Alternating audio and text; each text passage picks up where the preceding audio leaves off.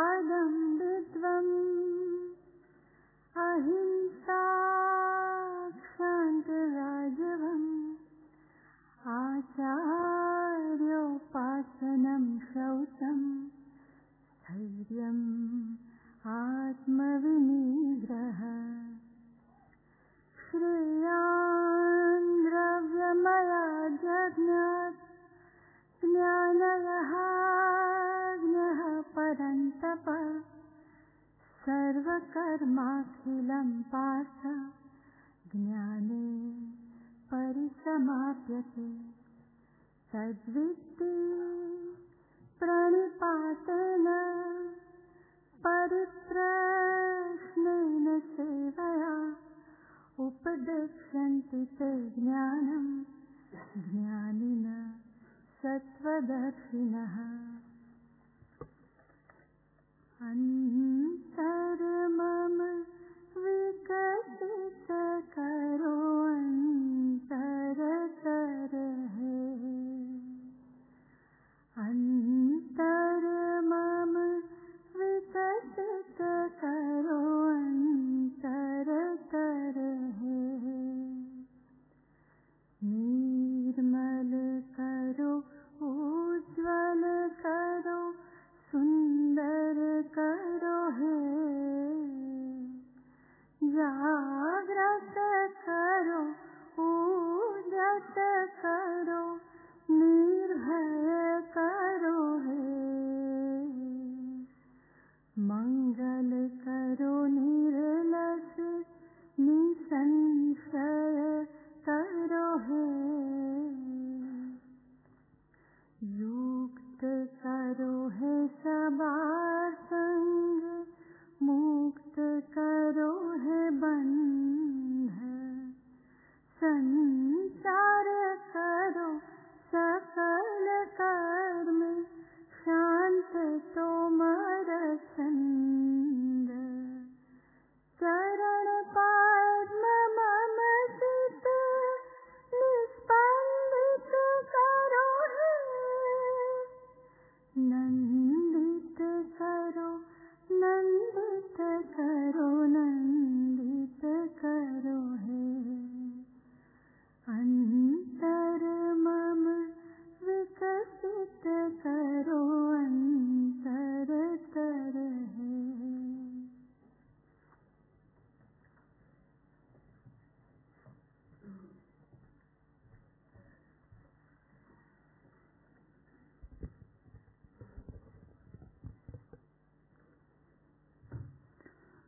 વિવિધ સંસ્થાઓ દ્વારા આ સારસ્વત સુબુતિ વંદનાની સભાનું આયોજન કરવામાં આવ્યું છે. આપણા સૌના ધીરુભાઈ આપણી વચ્ચે નથી. આ સભાના આ સભાગૃહના લગભગ તમામ કાર્યક્રમોમાં આરંભે એક દ્રશ્ય જોવા મળતું કે કાર્યક્રમનો આરંભ થતો હોય એ પહેલાં ધીરુભાઈ ધીરે ધીરે આવી અને આગળની ખુરશીમાં સ્થાન ગ્રહણ કરે અને આખા સભાગૃહમાં ઉપસ્થિત સૌ કોઈને એમનું સાનિધ્ય અનુભવાતું. આ સાનિધ્ય એક વિરલ સાનિધ્ય, આપણે એનાથી આજે વંચિત રહીએ છીએ. વિશ્વકોશના પરિવાર અને સ્વજનો માટે તો આ અઘરું છે, પરંતુ એથી અઘરું સમાજ માટે પણ છે.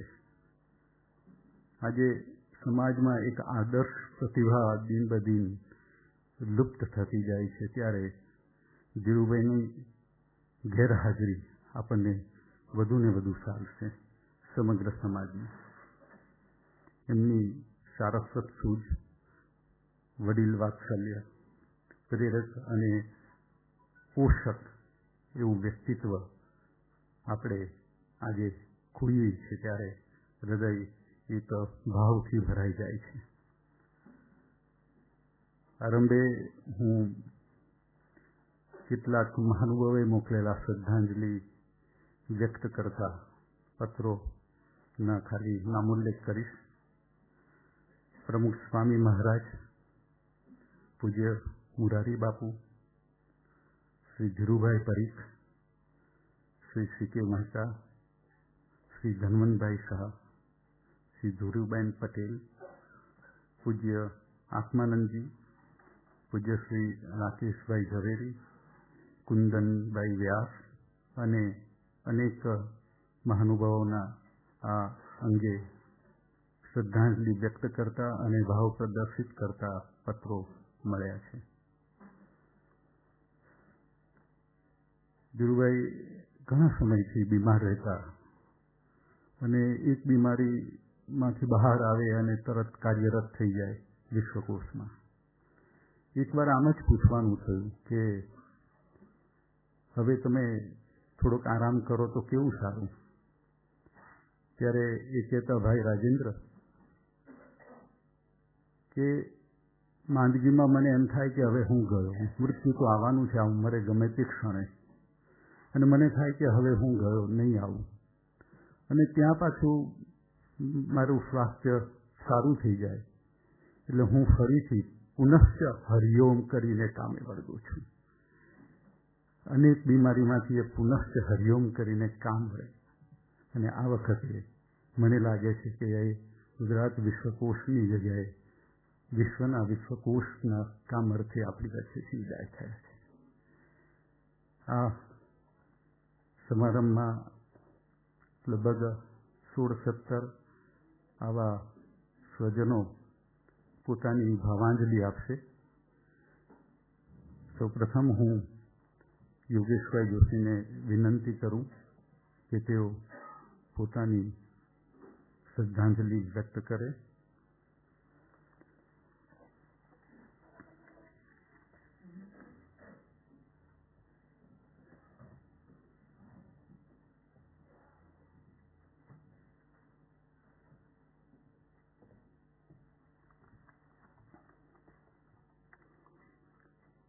કોઈ ઋષિને તો મેં જોયા નથી, પણ હા, ધીરુભાઈ ઠાકરને જોયા છે. સચિન તેંડુલકર નર્વસ 90નો ભોગ અનેક વાર બન્યો છે. જ્યારે 90ની વય ઓળંગ્યા પછી એ ધીરુભાઈના કામ કરવાના ઉત્સાહમાં કદી પણ ઓટ આવી નથી. 2 વર્ષ પહેલા જ પરબનો વિશેષાંક પ્રહલાદ પારેખ વિશેનો કરેલો, ત્યારે સમયસર ધીરુભાઈએ આસ્વાદ લેખ મોકલી આપેલો. ચહેરો હંમેશા ખીલેલો અને પ્રસન્ન, મોં પર તેજ જળ હળે. એમના માર્મિક સ્મિતથી માંડીને ખડખડાટ હાસ્યના રણકાર હજીએ જાણે દેખાય છે, સંભળાય છે. એમની સેન્સ ઓફ હ્યુમર પણ ગજબની. એમની વાતોમાં ભીતર બેઠેલો નાટ્યકાર પણ સહજ પ્રગટ થતો રહે. થોડાક મહિના પહેલાની વાત, એમણે ગંભીરતાપૂર્વક મને પૂછ્યો, ઓફ રેકોર્ડ એક પ્રશ્ન પૂછો, છેલ્લા પરબના પૂંઠા પર આવું ચિત્ર છાપવાનું કોઈ પ્રયોજન હતું કે? પછી ગંભીર ચહેરે થોડોક પોઝ લીધો ને પછી ખડખડાટ હસ્યા. એ અંકના પૂંઠા પર વાંદરાઓનું ચિત્ર હતું, જાણે એકબીજાથી આગળ જવાની હોડ બકતા. એમના દીર્ઘાયુષ્યનું રહસ્ય પણ મને આજ લાગ્યું છે, સદા પ્રસન્ન રહેવું તેમજ સતત કામ કામ અને કામ. એમને 90 વર્ષ પૂરા થયા ત્યારે પ્રીતિ શાહે એમનો ઇન્ટરવ્યૂ લીધેલો. તેમાં એમણે કહેલું કે સુખની વ્યાખ્યા એ છે કે મન આનંદમાં રહે. નાના હતા ત્યારે એમને આનંદી કાગડાની વાર્તા બહુ ગમતી. 96 વર્ષનું એમનું જીવન પ્રવૃત્તિમય અને આનંદમય રહ્યું છે. તેઓ ક્યારેય નિવૃત્ત થયા નથી. હજી પણ આ ક્ષણે પણ તેઓ પ્રવૃત્ત છે, એમના શિષ્યોમાં રોપાયેલા બીજ થકી.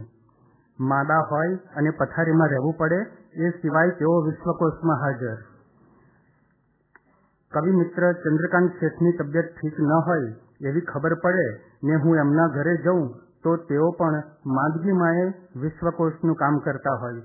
હું કહું, સાજા થાવ પછી આ કામ કરો તો ન ચાલે? તો ભાવપૂર્વક કહે, ના, મારા ગુરુનું કામ છે, કરવું જ પડે. ગુરુનું કામ કરવાનો આનંદ એમના ચહેરા પર દેખાતો હોય, માંદગીને દૂર હડસેલતો. આવા અનેક શિષ્યોની પેઢીઓની પેઢીઓ એમણે તૈયાર કરી છે. ચંદ્રકાંત શેઠ, કુમારપાળ, વિશ્વકોશની ટીમ તથા અન્ય શિષ્યો થકી એમણે ચીંધેલા કામો સતત ચાલતા રહે છે. વિશ્વકોશમાં ધીરુભાઈ સેવ મમરા લઈને આવતા ને સાંજે બધા મિત્રો સેવ મમરા ખાતા. નાસ્તો હળવો અને એ દરમિયાનની વાતોય હળવી ફૂલ.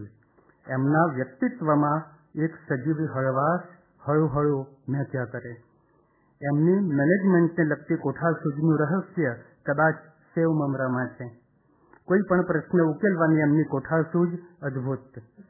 આશરે 1978માં મણિલાલ સાથે હું ધીરુભાઈના ઘેર ગયેલો. ત્યારે મારું એક પણ પુસ્તક પ્રગટ થયું નહોતું. સામયિકોમાં પણ ખાસ કશું વિશેષ પ્રગટતું નહોતું. ત્યારે ધીરુભાઈએ એમનું એક પુસ્તક મને ભેટ આપેલું, મારું નામ લખીને. તેઓ આ જગતને કશું ને કશું આપવા માટે જ જાણે જન્મેલા. વિશ્વકોશ તથા બાળ વિશ્વકોશ તો એમની આપણા સમાજને કેવડી મોટી ભેટ. ધીરુભાઈનો પરિવાર કેટલો વિશાળ. હિનાબેન, નીતિનભાઈ અને અન્ય સગા ઉપરાંત એક વિશાળ પરિવાર. વતન તથા સાબરકાંઠા જિલ્લાનો પરિવાર, મોડાસા કોલેજનો પરિવાર, અનેકાનેક શિષ્યોનો પરિવાર, વિશ્વકોશનો પરિવાર, દેશ વિદેશમાં રહેતા સાહિત્ય તથા શિક્ષણ સાથે સંકળાયેલા સૌ કોઈ જાણે એમના પરિવારજનો. રણજીતરામ સુવર્ણચંદ્રક કે અન્ય પારિતોષિકનો સમારંભ હોય, પારિતોષિક વિજેતા સર્જકને પોતાના તરફથી ધીરુભાઈ સાલ ઉઢાડી સન્માન કરતા. વિશ્વકોશમાં સાહિત્ય સિવાયની અન્ય કળાઓ તથા વિજ્ઞાન અને બીજા ક્ષેત્રોને પણ એમણે સાંકળ્યા છે. આ બધા ક્ષેત્રો સાથે સંકળાયેલા કલાકારો અને વિદ્વાનો પણ તેમના પરિવારજનો. આ અર્થમાં તેઓ મુઠ્ઠી ઉંચેરા વિશ્વ માનવી બની રહ્યા. વિશ્વકોશના સર્જનહાર આ વિશ્વ માનવી જાણે આખાએ વિશ્વને એમના બાહુઓમાં લઈને જીવ્યા, ભરપૂર આનંદથી જીવ્યા. જેમ કાવ્ય એના આસ્વાદમાં જીવે છે, એમ ગુરુ એમના શિષ્યોમાં જીવે છે. ધીરુભાઈ પણ એમના શિષ્યોમાં જીવે છે અને જીવશે. ધીરુભાઈને પ્રણામ સહ વિરમું છું. દોશી સાહેબ ઉપર આવો. શ્રી પ્રકાશને વિનંતી કે પોતાની ભાવાંજલિ વ્યક્ત કરે.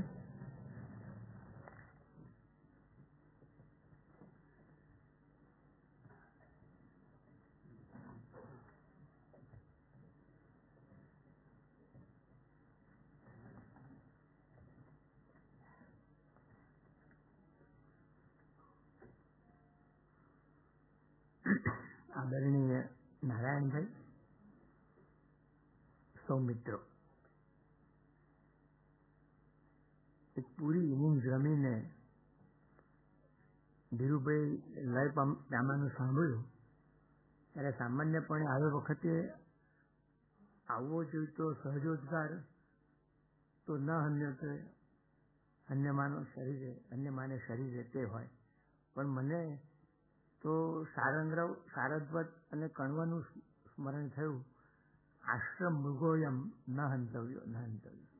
કારણ વિદ્યાર્થી અવસ્થામાં ધીરુભાઈ વિશે એમની વિદવત્તા કે નભોદી સેવન છતાં વિશેષ એક છાપ પડેલી કે 42માં ગુજરાત કોલેજમાં પોલીસને પ્લીઝ સ્ટોપ ઇટ કહેતા અને કુંદાનો માર ઝીલતા.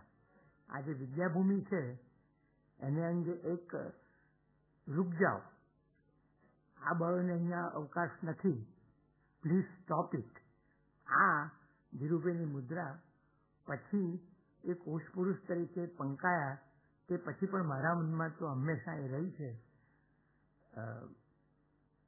90 વર્ષ થયા ત્યારે નારાયણભાઈએ મોડાસા અને કોમી રમખાણની વાત કરી હતી અને ત્યારે શાંતિ સ્થાપનમાં ધીરુભાઈ, દાઉદભાઈ બધાએ કેવો રસ લીધો અને કેવો સ્ટેજ નાખ્યો એનો કંઈક ઇશારો આપણને મળ્યો હતો. થોડા વર્ષ પર રમણભાઈ સોનીની શતાબ્દી નિમિત્તે મુખ્યમંત્રીની હાજરીમાં ધીરુભાઈએ કહ્યું કે અકાદમી સ્વાયત્ત હોવી જોઈએ. આ જે એમની ભૂમિકા અને આ જેમનું વલણ એનું મને આજના દિવસોમાં વિશેષ રૂપે સ્મરણ થાય છે. મોડાસા કેમ્પસની ખીલવણી, ઉમાશંકરે ત્યાં એક પ્રકારે ઓક્સફર્ડનો આનંદ વ્યક્ત કર્યો, આ બધું સાચું અને બધું જ એમના જમા પાસે. પણ આ ન હંતવ્ય એ જે ધીરુભાઈ એમનું વિશેષ ભાવે સ્મરણ અને વંદન.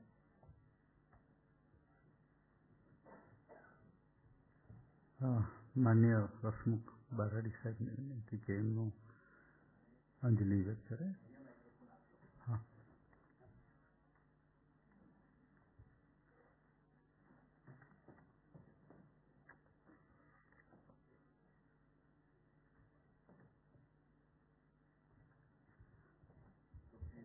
ના એક જ ધીરુભાઈનો એક પ્રસંગ યાદ આવે છે કે એમને પાબ્લો નેરુદાનો પુસ્તક જ્યારે અનુવાદિત કર્યું ત્યારે બહુ શ્રમ લેતા હતા. એ જોઈને મિત્રોએ કહ્યું કે આટલો બધો શ્રમ શા માટે લો છો? એમનો જે જવાબ હતો એ જીવનભર અંકે કરવા જેવો છે. એમને કહ્યું કે આ ઉંમરે તો મૃત્યુ ગમે ત્યારે આવે, પરંતુ એવું ન લાગે કે જીવનનો છેલ્લો કલાક પણ આપણે બગાડ્યો હતો. એટલે જીવનની હરેક આ ક્ષણ અંકે કરનારા આપણા આદરણીય ધીરુભાઈ હસમુખભાઈ. આમ તો ઘણું બધું કહેવાયું છે અને હજી કહેવાશે. મારે એક નાનકડી વાત કરવી છે. એ આજીવન શિક્ષક હતા, માત્ર મોડાસામાં નહીં, અહીંયા આવીને એની પેલા ગુજરાત કોલેજમાં જ નહીં. એમને વિચાર કર્યો કે આ વિશ્વકોશ બહુ જ શરૂઆતમાં જ્યારે અમે મળતા ત્યારે વાત કરતા થશે આપણાથી આ કામ કરું. ત્યારે એવી કમિટીમાં ચંદ્રવદન મહેતા હતા, ગોવિંદ પંચાલ હતા, ધીરુભાઈ હતા ખુદ, અને પછી મને સાથે વિચાર્યું. કુતૂહલ તો બહુ હતું કે મને ક્યાંથી આ બધા થોડા વાલ બાળકોની સાથે, એટલે બહુ અઘરું પડી ગયું છે એમના જવાથી. કેમ કે એક એવી પણ વાત આવી છે કે એ 3 જણા ગયા, બાકી તો હું એક જ રહ્યો છું. અને એમણે એ કામ બધાને સોંપતા ગયા. કામ એનું પૂરું નથી થયું, કામ એનું કદી પૂરું નહીં થાય. આટલા કોર્સ કર્યા, એમાં એક કોર્સ છેલ્લે એ કહે છે કે આપણે નાટ્ય કોર્સ કરવો છે. આ કામની કમિટીમાં છેલ્લે પણ અમે જ્યારે વાત કરી ત્યારે લાગ્યું કે કેટલું બધું ઉત્સાહથી કામ કરે છે. અને એણે આગ્રહ રાખ્યો છે મારે આ પ્રમાણે કરવું છે, તો આગ્રહ કેટલું બધું મૃદુતાથી, ભાવથી મને સમજાવીને કીધું કે આ તો કામ આમ જ થાય. એ એમની શક્તિ હતી. એને તો વંદના જ પડે, એનું સ્મરણ પડે. Thank you.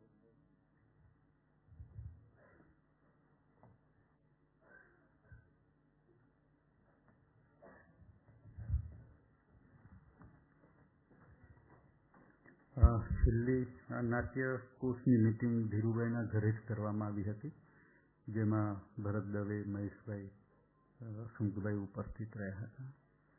હું પ્રફુલ્લભાઈ રાવલને વિનંતી કરું કે તેઓ પોતાની ભાવ પ્રદર્શિત કરે. એક વાત એમ છે કે પ્રફુલ્લભાઈ પણ વિરમગામના અને ધીરુભાઈ પણ વિરમગામના, એટલે ઘણીવાર અમે મુક્ત હાસ્ય સાથે આ વાતો કરીએ અને એ ગોષ્ઠીના અમે સાક્ષી રહ્યા છીએ. પ્રફુલ્લભાઈ. મુરબ્બીઓ, મિત્રો, કોલેજ જીવનની અંદર ઇતિહાસ ગુજરાતી સાહિત્યનો જ્યારે ભણવાનો આવ્યો ત્યારે નામ વાંચેલું, ત્યારે અમારા અધ્યાપક કહેલું કે આ તો આપણા ગામના છે. અને એ જે મનમાં છબી હતી એ અમને પ્રત્યક્ષ જોયા ત્યારે કેવો ભાવ થયેલો. હું લખતો થયો ત્યારે એમના જ બનેવી છોટાલાલ જાની અને એમને બંને મને પત્ર લખેલો. મેં હરિશ્ચંદ્રભાઈ વિશે લખ્યું તો મને ફોન કરીને બોલાવ્યો. મને કે ચરિત્રો બહુ સરસ લખો છો, તમે વિશ્વકોશમાં જોડાઈ જાઓ. અને પછી અહીં આવવાનું થયું. અહીં આવતા આવતા અનેક વિરમગામની વાતો નીકળે અને એ અનેક વાતો કહે. એ કહેતા કહેતા મારા મનની અંદર એક એવી વાત ફસી ગઈ કે આ માણસને કંઈક એવું તત્વ છે કે જે સૌને જકડી રાખે છે. સૌને એમ લાગે કે આ મારા પોતાના છે અને એમના તરફ એક એવો અહોભાવ થાય જે કેવળ વંદનમાં પરિણમે. આવી કોઈ વ્યક્તિ આ સમયની અંદર આપણી વચ્ચે હોય. જે પાબ્લો નેરુદાની અમને વાત કરી એ ઝેરોક્સ ત્યાંથી ઇંગ્લેન્ડથી દિલીપભાઈના ત્યાં ગયેલા ત્યારે લઈ આવેલા, પણ એમાં 3 પાના ઝેરોક્સના નહોતા. તો મને કે આ 3 પાના નથી. મેં તો હું તમને મેળવી આપીશ. મને કે ક્યાંથી મેળવો છો? મેં તમને હું કાલે જ આપીશ. બીજે દાડે હું પુસ્તક આખું લઈને આવ્યો તો મને કે આટલી બધી તમને ખબર હતી કે આ છે? અમે તો મને ખ્યાલ હતો કે આ પુસ્તક ક્યાં છે.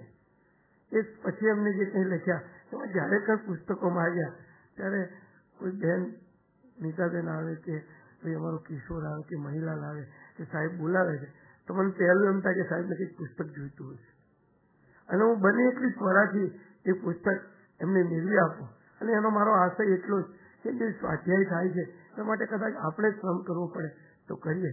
મને એમ થાય છે હવે મને કોણ કહેશે કે તું પુસ્તક લઈ આવ. આજે કાલે આવ્યો હતો ત્યારે પણ મને થયું હતું.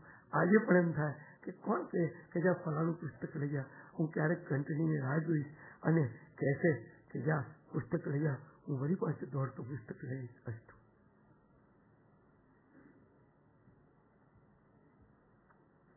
ધીરુભાઈનું એક અલગ પાસું કૃતજ્ઞતા વ્યક્ત કરવાનું હતું. નાનકડું કામ પણ કોઈ કર્યું હોય તો એની પીઠ સાબરતા, એને યથાસ્થાને ઉલ્લેખ કરતા.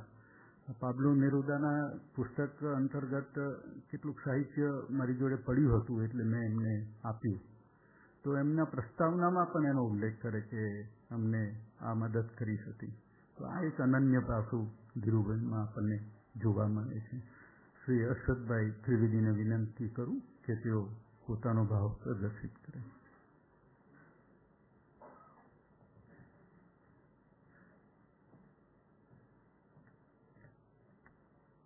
નમસ્કાર સૌ વડીલો, મુરબ્બીઓ અને મિત્રો. ધીરુભાઈ સાહેબને મારે જો એમના વિશે વાત કરવી હોય તો હું એમ કહું કે ઉત્તમ શિક્ષક. આમ તો કોઈ 96 વર્ષે લીલી વાડી મૂકીને જાય તો એ વિવાહ જેવું કહેવાય, પણ આવા સારસ્વત જાય છે ત્યારે આપણું હૈયું ભરાઈ આવે છે. એના 3 કારણ છે. એક કારણ એ કે આવા શિક્ષકો હવે છે નહીં. શિક્ષણ સારું આપવું એ તો એમની નૈતિક ફરજ કોઈ પણ શિક્ષકની હોય જ. પણ મોડાસાના એક અધ્યાપકે મને આજે વાત કરી કે અમે કંઈ ઉજવણી હતી ને રાત્રે બધી તૈયારી કરતા હતા, બધું સુશોભન કરતા હતા. શિયાળાની રાત હતી.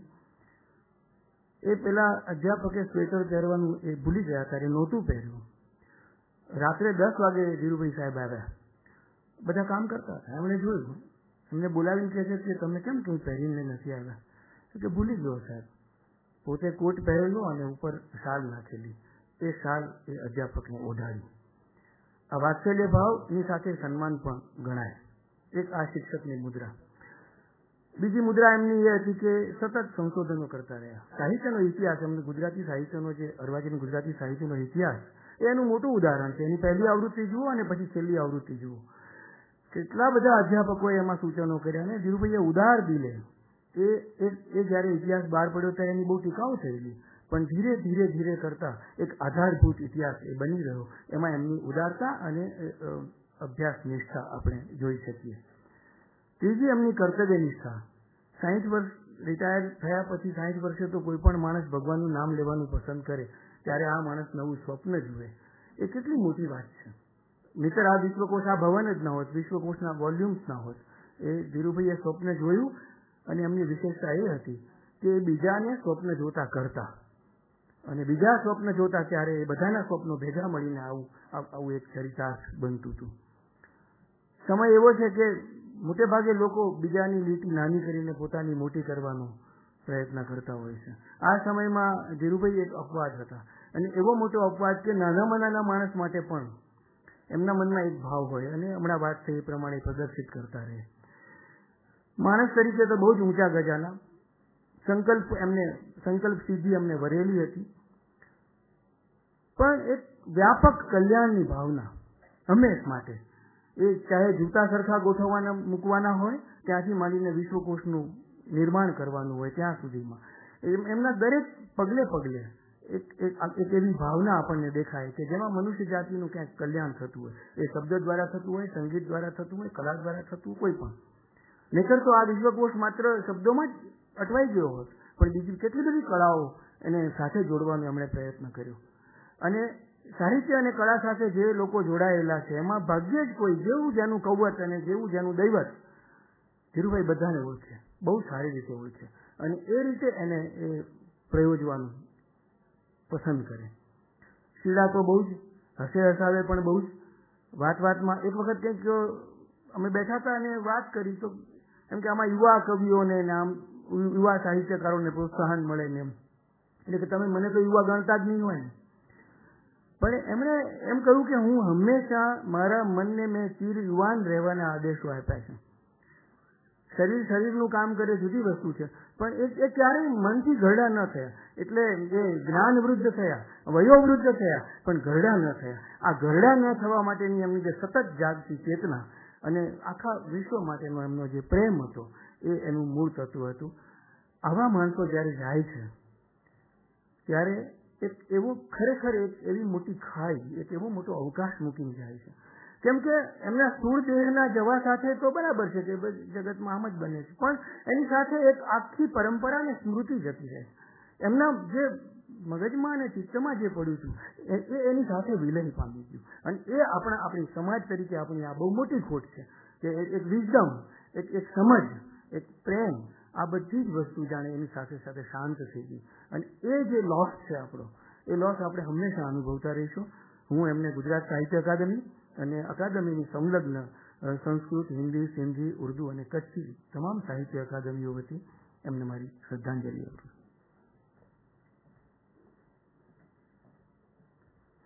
ધીરુભાઈની શારફલક તરીકેની કેવી પ્રબળતી શિક્ષા હતી એ જાણવું હોય તો એમને 90 વર્ષ પછી 5 પુસ્તકો આપ્યા.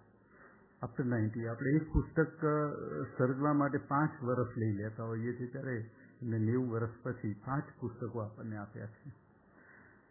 હું શ્રી અમરીશભાઈ શાહને વિનંતી કરું કે અમરીશભાઈ એ ગુજરાત વિદ્યાસભાના મંત્રી છે, પોતાની શ્રદ્ધાંજલિ વ્યક્ત કરે.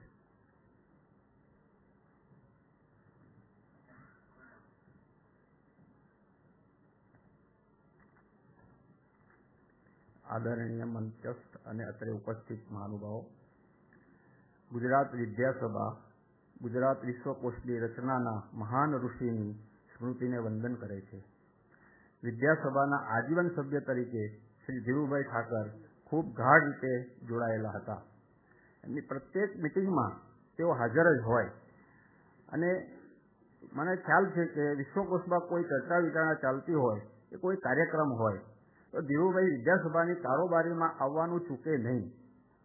ગુજરાત વિદ્યાસભાએ મહાત્મા ગાંધીજી, પંડિત સુખલાલજી, વલ્લભભાઈ પટેલ, કસ્તુરભાઈ લાલભાઈ, ઉમાશંકર જોશી, રસિકલાલ પરીખ, ચંદ્રવદન મહેતા અને કવિ શ્રી સુંદરમને આજીવન માનહાર સભ્યપદ આપ્યું હતું. થોડા સમય પહેલા ગુજરાત વિદ્યાસભાએ મુરબ્બી શ્રી ધીરુભાઈ ઠાકરને પણ માનહાર પદ આપીને અભિવાદન કર્યું હતું. એમના અવસાનને કારણે ગુજરાતના વિદ્યા જગતને એક મોટી ખોટ અનુભવી છે.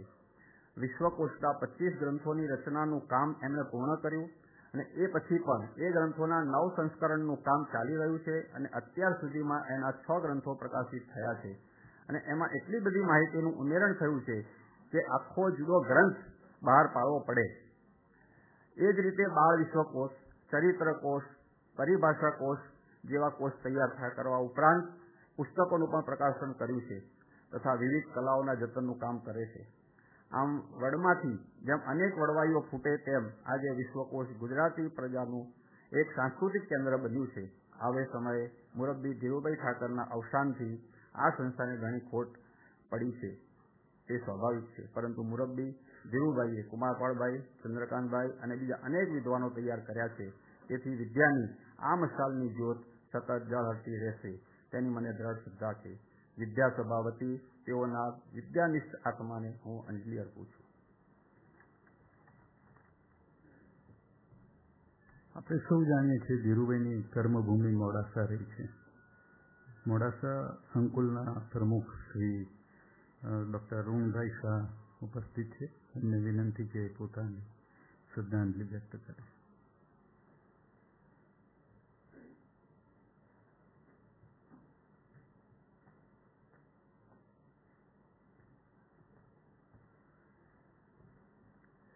આદરણીય સૌ વડીલો, મિત્રો, મોડાસા એટલે ધીરુભાઈ સાહેબ, ધીરુભાઈ સાહેબ એટલે મોડાસા. આજે મોડાસા કોલેજે 52 વર્ષ થયા. 1960થી સાહેબ સાથેનો પરિચય. મારા પિતાશ્રી મંત્રી હતા. 64માં SSC પાસ થયો. અમદાવાદ એડમિશન. સાહેબ કે નાથારાવ, તારા છોકરાને અમદાવાદ નહીં મૂકવાનો, મોડાસા મૂકવાનો. તો ગામના બીજા વિદ્યાર્થીઓ ત્યાંથી આવશે આપણી પાસે. અને મોડાસા ભણ્યો એ મારી ધન્યતા અનુભવું છું.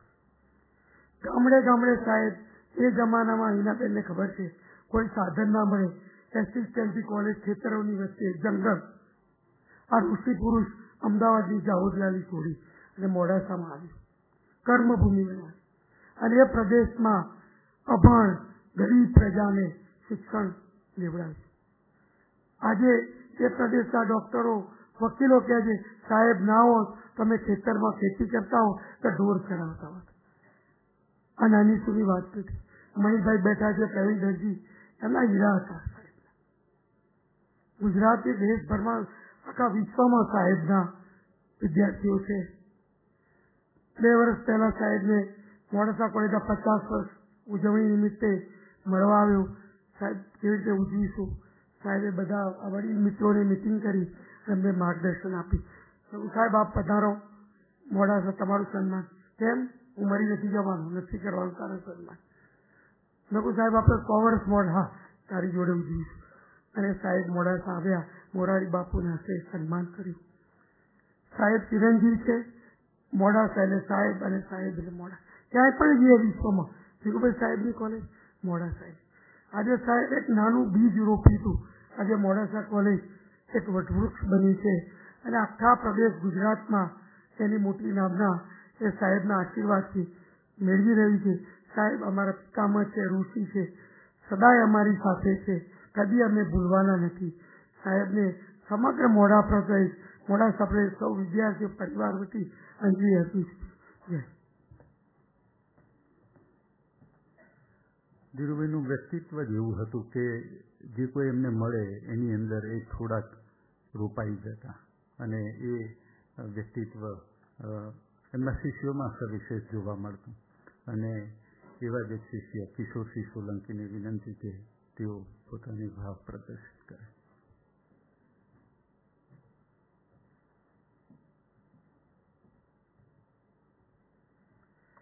મુરબ્બીઓ અને મિત્રો,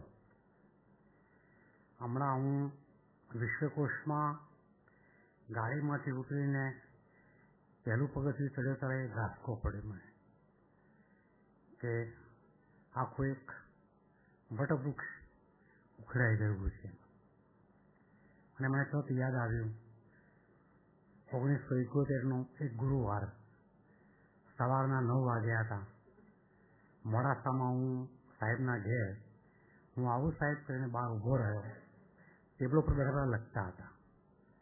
મારી સામે જોયું, આવો આવો 3 વખત એમને કહ્યું. ખુરશી ખેંચો મારી સામે બેસો. તલોદથી આવ્યા ને મહેન્દ્ર અમીને ભલામણ કરી હતી. થોડી વાતચીત થયા પછી એમને કહ્યું કે એક વાત જીવનમાં લખી રાખો, કવિતા લખો, સાહિત્યનું સર્જન કરો, બધું જ કરો એમ, પણ એટલી કવિતાથી પેટ નહીં ભરાય એ હું તમને કહું છું. મેં તમારા માટે 2 ઇન્ટરવ્યૂ કેન્સલ કર્યા છે. આ શનિવારે 3જું છે. જો તમે નહીં આવો તો હવે હું જવાબદાર નથી. આ એમની વાત. અને 1 વર્ષ હું મોડાસામાં, અરુણભાઈએ જેમ કર્યું નાથા કાકાએ વખતે મોડાસામાં 1 વર્ષ એમની પાસે મેં સતત 1 વર્ષ સુધી સાહેબને વાંચ્યા કર્યા. હું અધ્યાપક એક સારો અધ્યાપક થઈ શક્યો, હું આચાર્ય એક સારો આચાર્ય થઈ શક્યો. આ બધું સિંચન જે કંઈ હતું એ ઠાકર સાહેબનું હતું. ઠાકર સાહેબ એટલે અમે બધા મિત્રો જુવાન માણસો જે જોડાયા હતા અંદર તે ઠાકર સાહેબ એટલે મોડાસા કેમ્પસના અમે એમને શું કહેતા ખબર છે? મુંજાલ સાહેબ આવે એટલે કે મુંજાલ મહેતા આવે, મુંજાલ મહેતા આવે, આવી એમ કે મુંજાલ મહેતા આવે. અને અમને એ નવાઈ લાગતી. જબરદસ્ત તોફાની છોકરાઓ. પણ સાહેબ આવે, થોડી સરખામણી કરી લઉં કે ગુજરાતમાં ઓબી તોફાનો જબરદસ્ત થયા ત્યારે નડિયાદ ભડકે બોલતું હતું અને શાંત થતું નહોતું. સંતરામમાંથી નારાયણદાસજી મહારાજ એ પરિશ્રમથી સ્ટેજ બહાર આવીને કહ્યું કે બધા શાંત થઈ જાઓ. 1 કલાકે આખું નડિયાદ શાંત થઈ ગયું. મોડાસા કેમ્પસમાં પણ ગમે જેવા વિદ્યાર્થીઓ તોફાન કરતા હોય, ધીરુભાઈ છે શાંત થઈ જાઓ, બધું શાંત થઈ જાય. આ કક્ષા હતી એમની સાહેબની. અને એ સાહેબ આજે નથી. હું કુમારભાઈને 2 વર્ષથી બૂમો પાડતો હતો, સાહેબને કંઈક પદ્મભૂષણ જેવું કંઈ મળવું તો જોઈએ. મેં તો માત્ર સૂચન કર્યું હતું. અને સ્મશાન યાત્રા પહેલાં પણ ટીવીમાં કહ્યું હતું કે સાહેબ પદ્મભૂષણના અધિકારી છે. 2 દિવસ પછી બહુ મોડું 2 દિવસ લેટ એમ કે. અને આ ક્ષણે હિનાબેન, નીતિનભાઈ, દિલીપભાઈ, ભરતભાઈ એમની જે કંઈ સેવા હતી એ સેવાને પણ હું નમન કરું છું. અને સાહેબ અહીંયા નથી તો એક કાયમી ચેર એમની અહીંયા કાયમી ચેર એક રહે એવી એક વિનંતી સાથે મારી હૃદયપૂર્વકની શ્રદ્ધાંજલિ અર્પણ કરું. આવા જ બીજા શિષ્ય મણિલાલ પટેલ. મણિલાલ આણંદથી આવે ને ઝડપથી જતા હોય, પણ છેલ્લે એમનું એક જ હોય, જરા સાહેબને મળતો આવું. અને ગમે તેટલી ઉતાવળમાં હોય પણ છેલ્લો શબ્દ આ જ રહેતો, જરા સાહેબને મળતો આવું અને પછી નીકળું. મણિભાઈને વિનંતી કે પોતાની શ્રદ્ધાંજલિ વ્યક્ત કરે.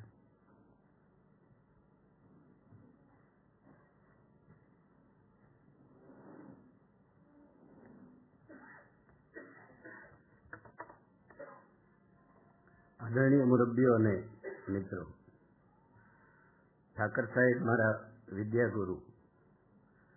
હું ઠાકર સાહેબનો વિદ્યાર્થી, હું મોડાસા કોલેજનો વિદ્યાર્થી. મારા પિતાજી મારા માટે જે ન કરી શક્યા તે ઠાકર સાહેબે મારા માટે કર્યું. ભણતા કોઈ મોટી માદગીમાં હું સપડાયો.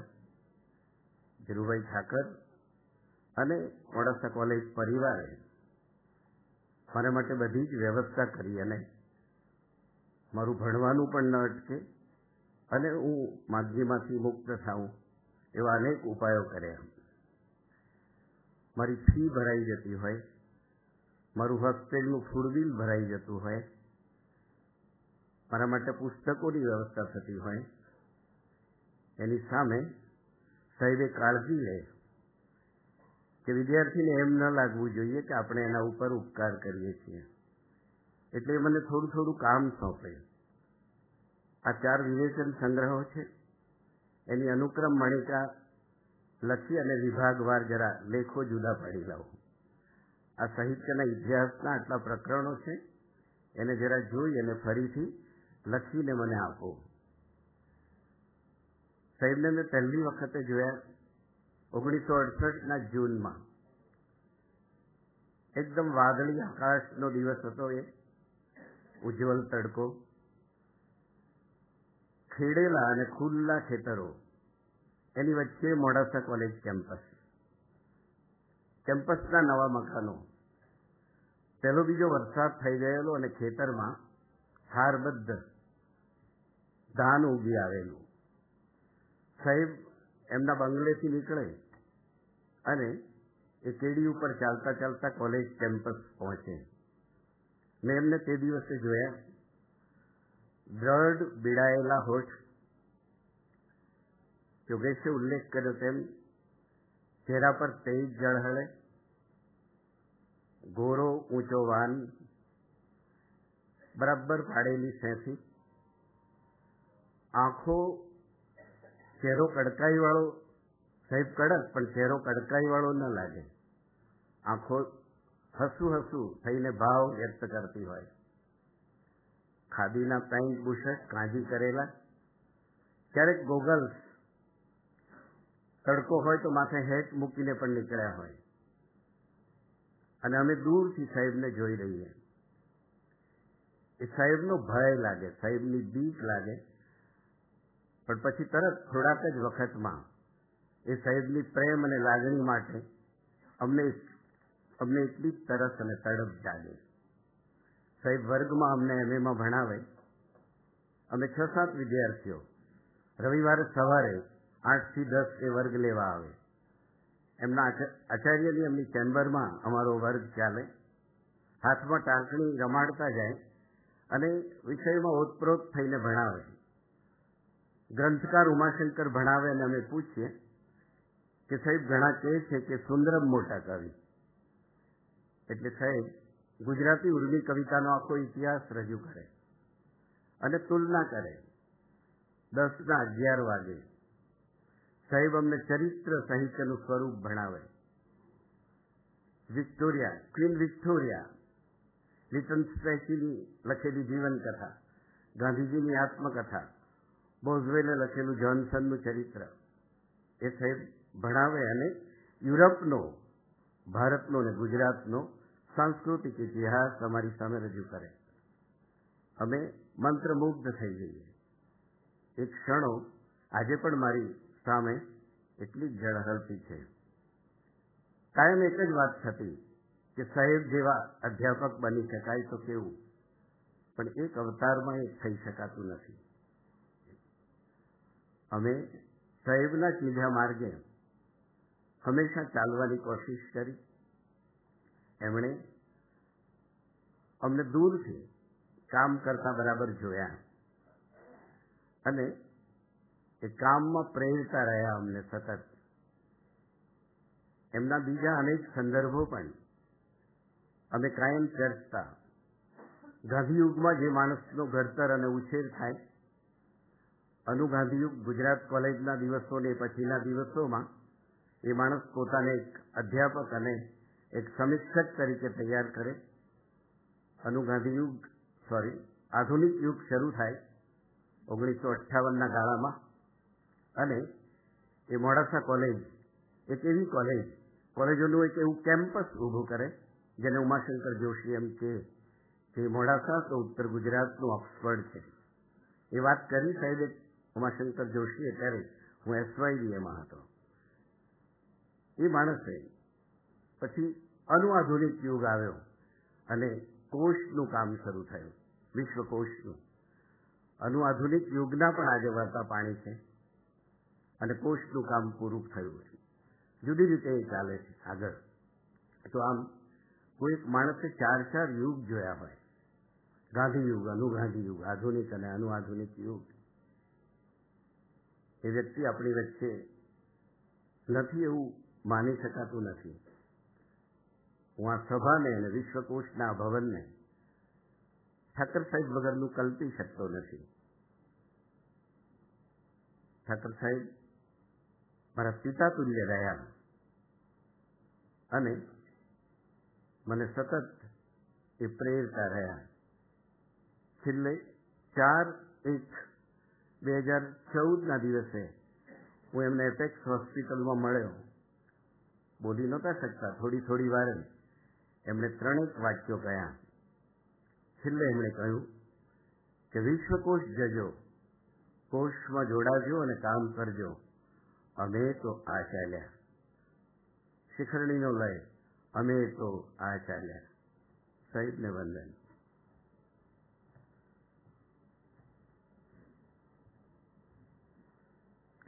ભાગ્યેશભાઈ ઝાને વિનંતી કે પોતાની શુદ્ધિવંદના વ્યક્ત કરે. મૂળ દ્વારકા જવાના હતા પણ અચાનક ફોન આવ્યો કે ના, હું ધીરુભાઈની સ્મૃતિવંદનાના કાર્યક્રમમાં ઉપસ્થિત રહીશ. ભાગ્યેશભાઈ. આદરણીય મહાનુભાવો, ભાઈઓ અને બહેનો, જેમ કિશોરસિંહભાઈએ કહ્યું એમ વિશ્વકોશમાં પ્રવેશતી વખત જ હૃદય ભારે થઈ જાય એવો આ પ્રસંગ છે. ધીરુભાઈ સિવાયના વિશ્વકોશની કલ્પના કરવી અઘરી છે, પણ યોગેશભાઈએ કહ્યું એમ ઋષિ તુલ્ય સારસ્વતને આપણે જ્યારે મળીએ, અને હું અનેક વખત એમને મળ્યો ત્યારે મને સતત પેલા ઋગ્વેદના સારસ્વત સૂક્તની પંક્તિ યાદ આવે, યમ કામે તમ ઉગ્રમ કૃણોમી. હું જેને ચાહું છું એને હું એક પ્રકારની ઉષ્મા આપું છું. આ ઉષ્માથી ઝળહળતું એમનું વ્યક્તિત્વ હતું. જ્યારે પણ મળીએ ત્યારે મને 3 પુસ્તકો એમને આપેલા, પાબ્લો નેરુડાનું, ગાંધીજી અને 5 સાક્ષરો, અને સાહિત્યના બધા વિવાદો વિખવાદો વગેરે. મને આ પાબ્લો નેરુડાનો જે પરિચય હતો, અત્યાર સુધી જે વાંચતા હતા સુરેશ જોશી અને સુરેશ દલાલ, એમને પરિચય કરાવેલો, પણ ધીરુભાઈએ એના આખા વ્યક્તિત્વમાં આપણને પ્રવેશ કરાવ્યો. અને પાબ્લો નેરુડાનું આજે સવારે જ હું એક કાવ્ય વાંચતો હતો ત્યારે ખબર પડી કે એને મૃત્યુ વિશે જે લખ્યું છે, અને ધીરુભાઈનું મૃત્યુ થયું તે દિવસે સ્મશાનમાં જ્યારે આપણે જે ધૂમ્ર વલયો જોતા હતા, આપણે જોઈ શકીએ કે ત્યાં મરણ અને શબ્દ છૂટા પડતા હતા. શબ્દ આપણી પાસે પાછા એટલા માટે આવ્યા કે સાહિત્યની જે સાધના કરતા હોય છે ને, એમને કોઈ શાશ્વતીનો સ્પર્શ હોય છે, એવા શાશ્વતીના સ્પર્શવાળા આ સર્જક હતા. વિશ્વકોશને અમે સરકારી રીતે પણ થોડા જોડાયેલા હતા વિશ્વકોશ સાથે. મને ખબર છે કે હું ગેજેટિયરનું એમનું સંપાદન પૂરું થયું એટલે કુમારપાળભાઈ મને વારંવાર વિનંતી કરે કે તમે કહો એટલે અમે બધું લઈને આવીએ, અને ધીરુભાઈ પણ આવવા આતુર છે. એટલે મેં જ ફોન ઉપર કહ્યું, મેં તો વડીલ તમારે ના આવવાનું હોય, અમે જ અહીં આવીશું, બધા અધિકારીઓને લઈને આપણે મિટિંગ અહીંયા જ કરીશું. પણ એમની એટલી બધી નિખાલસતા કે તમે જે કહો એ આપણે એ રીતે કરીશું, પણ આપણે આ કામ કરવું છે. મને જે વસ્તુ ગમી એમાં એમના 2 સેન્સ. એક તો આ વિશ્વકોશની રચના એ મને લાગે છે કે ગ્લોબલાઇઝેશનનો એક બહુ મોટો સંકેત છે. ગ્લોબલાઇઝેશન થયા પછી ગુજરાતી ભાષા પણ અમારી પાસે પણ એન્સાઇક્લોપીડિયા છે, એવી છાતી કાઢીને જગતના રંગમંચ ઉપર જઈને આપણે કહી શકીએ. એટલે આવા યુગ પુરુષો હોય છે ને, એ આપણને કંઈક એવો યુગાંતરણ એક સરસ સંકેત આપતા હોય છે. એમને એક આ સંકેત આપે. જ્યારે અમે ગેજેટિયરની ચર્ચા કરતા હતા ત્યારે પણ એ એમ છે કે we are very poor in documentation. આપણે બધું ડોક્યુમેન્ટ કરવું જોઈએ. અને જ્યારે મેં વાત કરી બધી આદિવાસી વિસ્તારોમાં મેં કામ કરેલું, પંચમહાલમાં કામ કરેલું, નર્મદાના વિસ્થાપિતો સાથે કામ કરેલું, એ બધી વાત કરી એટલે આખો કાર્યક્રમ પૂરો થયો એટલે એમને રૂમમાં ગયો ત્યારે એમણે કહ્યું તરત જ આ બધું લખી દો, એનું બરાબર ડોક્યુમેન્ટેશન કરી દો. આ સરસ વાત છે, જરૂર પડે તો એના સંશોધન, ગામના નામ, એ લોકોના નામ બધા સાથે એકદમ સરસ કામ કરો. એક વાર ભગવદ્ ગીતા ઉપર અહીં હું બોલવા આવ્યો, તરત જ ઊભા થયા એટલે કુમારપાળભાઈ અને ધીરુભાઈ બંને આગ્રહ કર્યો કે એક 100 પાનાનું પુસ્તક આપી દો, Bhagavad Gita and modern management. એમની એક પ્રકારની સતત વ્યક્તિમાં કશું ખોળવાની જે જિજ્ઞાસા હતી એ મને લાગે છે કે આપણને સૌને બહુ ઉપયોગી થશે. બીજી વાત જે ભાઈ હર્ષદભાઈએ પણ કર્યું, અમે યુવા સાહિત્યકારોને એક વખત પુરસ્કાર આપવાનો, અને અમે વિનંતી કરી કે સાહેબ આપ ખાસ હાજર રહો. એટલે ના, હું તો શ્રોતા તરીકે હાજર રહીશ, હું તો રહું છું જ. ના, તમારે મહેમાન તરીકે આવવાનું, અને આ યુવાનોને પહોંચવાના છે. અમને એટલો બધો આનંદ થયો કે બધા યુવાનો વિશે બરાબર વાંચીને આવેલા અને સરસ લખીને લાવ્યા, અને પાછું અડધેથી લખીને છોડી દીધું, અને પછી કે હવે મારે કંઈક એક્સટેમ્પર પણ બોલવું છે, અને એમ કરીને બોલ્યા અને એટલી મજા કરાવી. એટલે જે એમનામાં સાતત્ય ભાવ હતો એ એક પ્રકારની જિજ્ઞાસાનો હતો, સાહિત્યના શબ્દની સેવાનો હતો, ડોક્યુમેન્ટેશનનો હતો, અને સૌથી અગત્યનો એની હાસ્યવૃત્તિ. કાયમ માટે સસ્મિત વદને આપણને આવકારે, આપણી સાથે વાત કરે, અને સતત આપણી પાસેથી એમને એવી ઈચ્છા હોય કે તમે પણ કંઈક કામ કરો, તમે પણ કંઈક કરો, આમાં તમે આ કરી શકશો. આ મને લાગે છે કે એક વડીલ પાસે આપણે જે અપેક્ષા રાખીએ એવા ધીરુભાઈ એક આપણું વટવૃક્ષ હતા. એ આજે નથી, એટલે એમનું પુસ્તક દીવાદાંડી છે. એટલે મને તો એવું લાગે કે પેલું આપણે એકદમ કાળા સમુદ્રમાં છીએ અને અચાનક જ આ દીવાદાંડીનું ફાનસ ઓલવાઈ ગયું છે. એવા દિશાવિહીન થઈ જઈએ એવો આ સમય છે. ત્યારે ફરી એકવાર એમનો જે છૂટો પડેલો શબ્દ છે એ આપણને સંરક્ષે એવી પ્રાર્થના સાથે વિરમું છું. જય જય ગરવી ગુજરાત. અને ગુજરાત સરકાર, અમારા મંત્રીશ્રી, વિભાગ વતી પણ એમને શ્રદ્ધાંજલિ આપું છું. ધીરુભાઈ ગુજરાતી સાહિત્ય પરિષદના પ્રમુખ રહી ચૂકેલા અને એમના પ્રમુખીય વક્તવ્યમાં એમને 21મી સદીની ચિંતા વ્યક્ત કરી હતી. તો આટલા એક દીર્ઘદ્રષ્ટા ધીરુભાઈ હતા. હું રઘુવીરભાઈ ચૌધરીને વિનંતી કરું કે તેઓ પોતાની વાત કરે.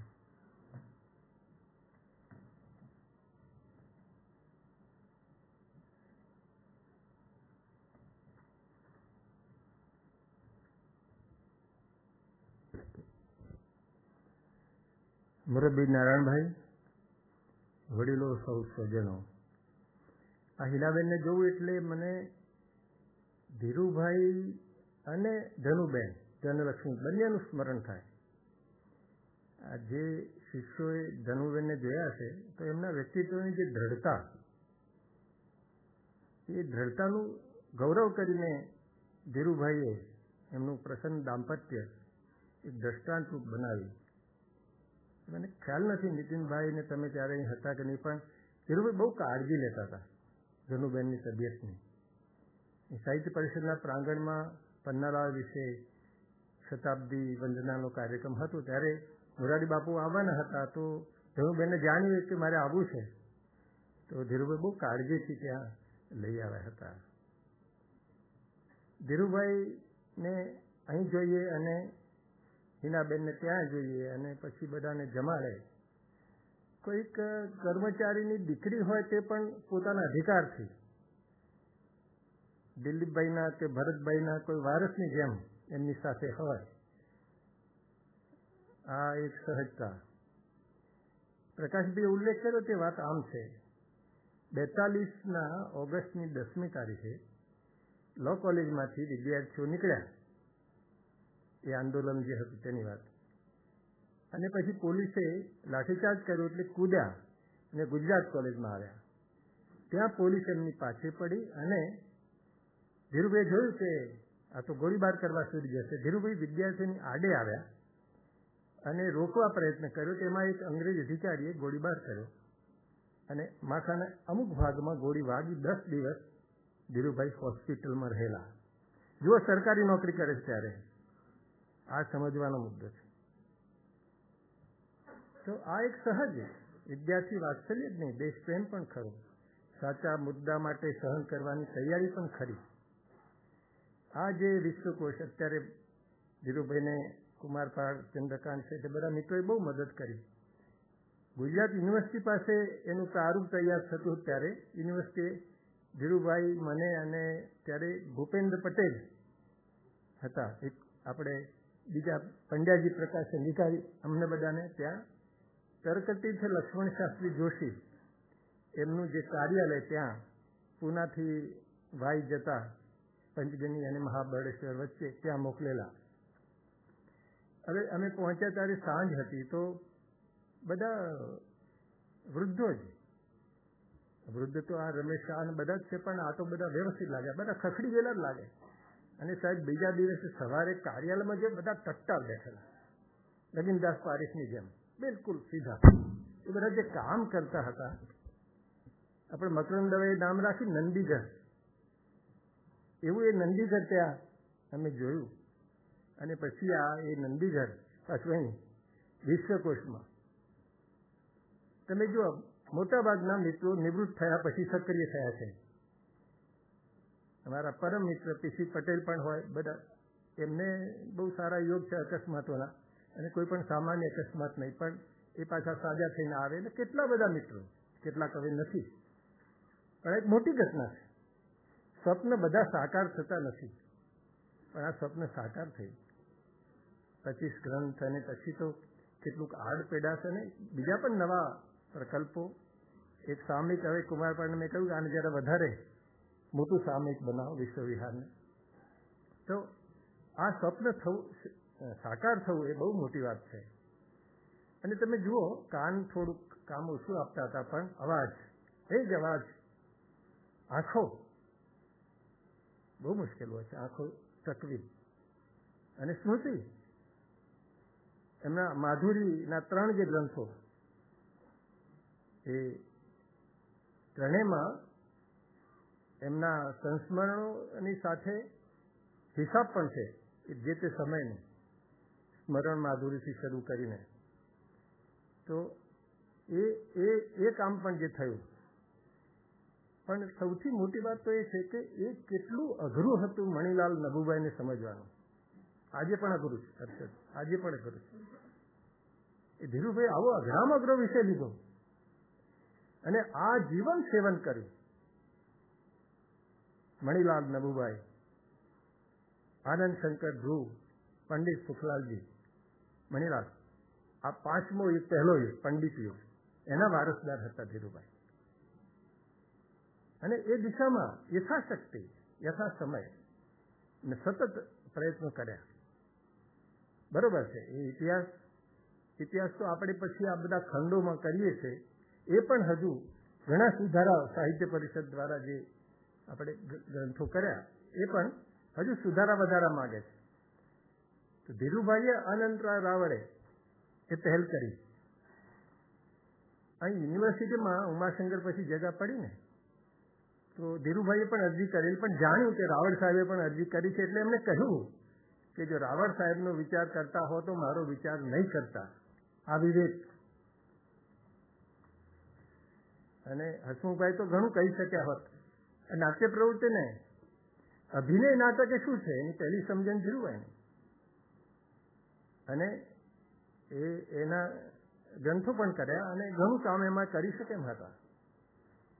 એટલું જ નહીં, પણ બહેનો ભાગ લેતી થાય એ સમયમાં, એમાં પણ ધીરુભાઈ જેવા વડીલ હોય એને કારણે શક્ય બની. તો જ્ઞાનકોશ સ્મરણો દ્વારા એ આખો સમય, વિશ્વકોશ, અને એમાં એક નંદીગ્રામની રચના. કોઈને માથું લાગ્યું હોય તો મને દાખલો આપજો. કોઈને લાગ્યું નહીં હોય માથું. આટલા વર્ષો એમની સાથે કામ કર્યું. બહુ મુશ્કેલ હોય છે સાથે કામ કરનારને સાચવવા. આ જે વ્યવહાર બુદ્ધિ બહુ મુશ્કેલ હોય છે. તો પ્રેમથી, અને તમે મળો ત્યારે લાગે કે આ તમારા વડીલ છે. હું ઇંગ્લેન્ડ જતો તો ખાસ એમને દિલીપભાઈને, ગીતાબેનને જાણ પણ કરી. મને કહ્યું કે તમે જજો જ એમને ત્યાં. અને એ 2 દિવસનું જે સ્મરણ છે, તો કેટલી વાત તમે કરી શકો. મેં તો બહુ અગાઉ એમનું રેખાચિત્ર લખેલું છે.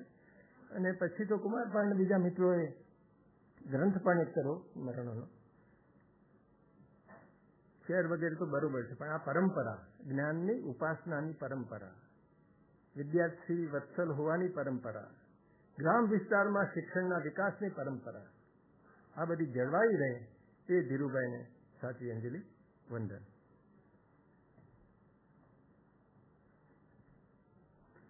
આજથી 5-6 વર્ષ પહેલા ધીરુભાઈની ચેમ્બરમાં હું બેઠો હતો, જોડે કુમારપાળભાઈ પણ હતા. અને સાહેબ થોડા વિચારમાં પડે અને કંઈક મૌન 5-1 મિનિટ રહ્યા. ને પછી કે એક કામ કરો કુમારપાળ, તમે આવનારા 20 વર્ષમાં સાહિત્ય ક્ષેત્રે શું થઈ શકે એના નવા પ્રકલ્પો આપો. અમે તો દંગ થઈ ગયા કે 90 વર્ષે કોઈ એક સારસ્વત છે એમ કે આવનારા 20 વર્ષ માટે તમે તમારા સપના રજૂ કરો. તો આ ધીરુભાઈ હતા. ને કુમારપાળભાઈ શ્રદ્ધાંજલિ વ્યક્ત કરે.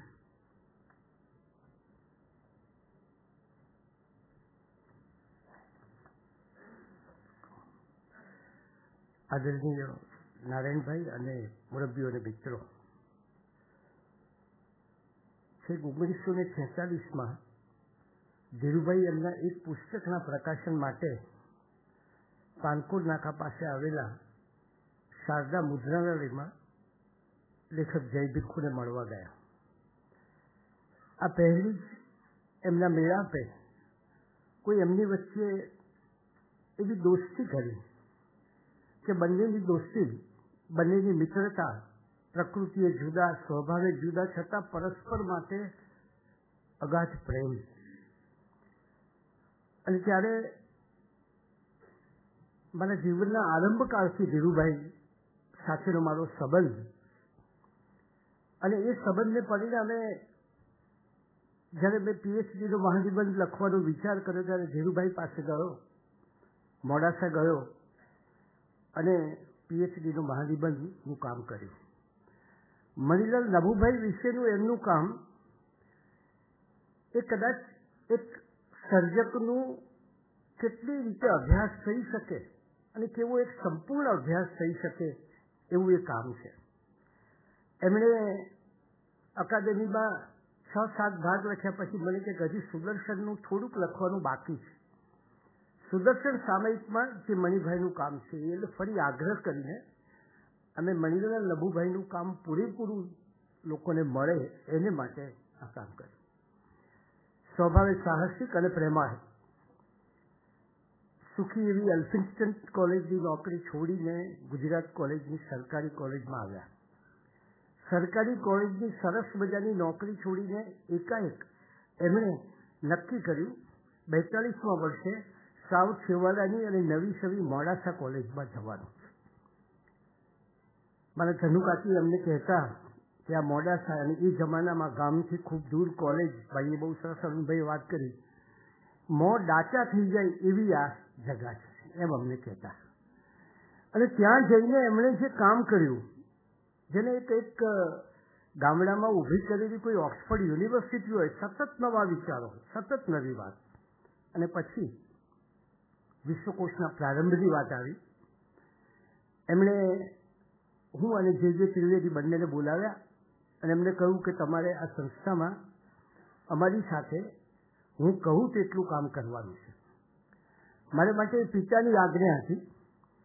મેં એ વાતનો સ્વીકાર કર્યો અને એક રસોઈ ઘરમાં જ્યારે વિશ્વકોશ શરૂ કર્યું ત્યારે એ મજાક કરતા અમારી કે હવે ચાલો હવે જ્ઞાનની રસોઈ કરવાનું પ્રારંભ કરીએ. આ ચૂલા જરા છે ને બધા એ આપણે માટીથી બરાબર પૂરી થઈ જાય.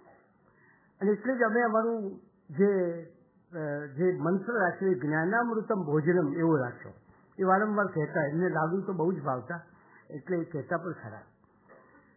એમની સાથે અનેક રીતે સંબંધો થયા. મને ગઈકાલે પણ કહ્યું હતું કે હંમેશા એમ કહેતા કે હું અર્જુન, હું કૃષ્ણ અને તું મારો અર્જુન. એટલે હું પણ એમને કહેતો ચોક્કસ વાત સાચી છે, મારા ઘણા સંશોધન તમે છેદી નાખ્યા છે. અને એક એવો પ્રેમ પરસ્પરનો. આ જગા જ્યાં આપ શું બેઠા છો ત્યાં કેટલાક અસામાજિક તત્વોએ પડાવી દીધી. અમને જ્યારે આ જગા મળી ત્યારે અહીંયા અમે જ્યારે એ લોકો પણ કહેવા ગયા કે ભાઈ તમે આ જગા ખાલી કરો, ત્યારે એમને કહ્યું કે આ તો અમારી જ જગા છે, ખાલી કઈ રીતે થઈ શકે. પછી ધીરુભાઈની સાથે એમને મળ્યા, એ લોકોને વિનંતી કરી કે ભાઈ તમે ખાલી કરો, એમને ના પાડી. અને પછી અમે એમને એક દિવસ કહ્યું કે હવે રાત્રે અમે આ બધું તોડવાનું શરૂ કરીશું ને સવારમાં આ બધું તૂટી જશે તમારું. અને એ રાત્રે અમે તોડવાનું શરૂ કર્યું અને સવારમાં એ જે કંઈ બધું હતું તૂટી ગયું. ત્યારે ધીરુભાઈ સતત કલાકે ફોન કર્યા, આખી રાત જાગ્યા કે આ મારા સાથીઓને, મારા મિત્રોને કે મારા લોકોને કોઈ તકલીફ તો નથી પડી. એટલે તમારી બીમારી જાણે એમને ખબર પડે કે ચંદ્રકાંત બીમાર છે કે કુમાર પડે નથી બરાબર, એટલે સીધા એ અહીંથી 6 વાગે નીકળી અને એને ત્યાં પહોંચી જાય, એની ખબર રહે, એને પૂછે અને પ્રેમ કરે. 3 વાર હૃદય રોગનો હુમલો થયો અને 2 વાર બહુ જ ગંભીર ઓપરેશન થયા. પણ મેં ધીરુભાઈને જોયા છે કે જ્યાં હોય ત્યાં એક વાત આઈસીસીયુમાં હોય અને મને બેસાડીને એમને લખાવ્યું છે કે આવતીકાલે વિશ્વકોશમાં આટલા કામ બાકી છે એ તારે કરવાના છે. 4-5 દિવસ અગાઉ હું ને ચંદ્રકાંતભાઈ એમની તબિયત જોવા ગયા. એકાએક બોલ્યા. એમને રામનારાયણ પાઠક પર બહુ પ્રેમ અને એમને એકાએક મને કહ્યું, ચંદ્રકાંત એક બાજુ બેઠેલો એક બાજુ હું હતો, અને કહ્યું કે રાવી પાઠકના પેલા મનોવિહારનું અર્પણ પત્રિકા યાદ છે? અમને થયું કે અત્યારે છેલ્લા 5 દિવસ પહેલા આ અર્પણ પત્રિકાનું સ્મરણ છે. એમને કહ્યું કે રાવી પાઠકે અર્પણ પત્રિકામાં લખ્યું છે કે 2 બાહુ સમ બંધવા નગીનદાસ પારેખ ને યશવંત ને અર્પણ. એમને કહ્યું તમે મારા 2 બાહુ છો.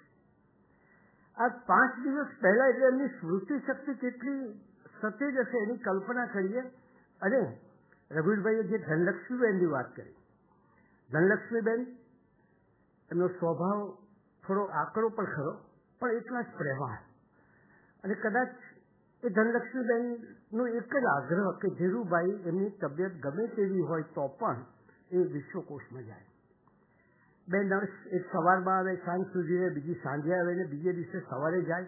પણ કોઈક વાર નર્સ ન આવી હોય તો ધનલક્ષ્મીબેન કહે કે તમે, હું સુઈ રહીશ, એ ઊભા થઈ શકતા નહીં, હું સુઈ રહીશ, ચિંતા ના કરશો, ઘરની બહાર તાળું મારીને જાઓ. અને ધીરુભાઈ વિશ્વકોશના કામ માટે ઘરની બહાર તાળું મારીને આવે, સાંજે જાય એટલે પાછળ તાળું ખોલે. એટલે એમણે એક મોરબી નારાયણભાઈએ કહેલું એક વખત કે ધીરુભાઈના જીવનનું રહસ્ય છે એ છે કે મિશન. અને મિશન એમની ઉંમરને ગળી જતી. એમનું જે મિશન હતું, અને એટલે જ એ હંમેશા કહેતા કે જીવનનો એક જ આદર્શ હોવો જોઈએ, જીવનનું ધ્યેય નક્કી કરવું અને લક્ષ્યને માટે સમર્પણ ભાવ કેળવવો.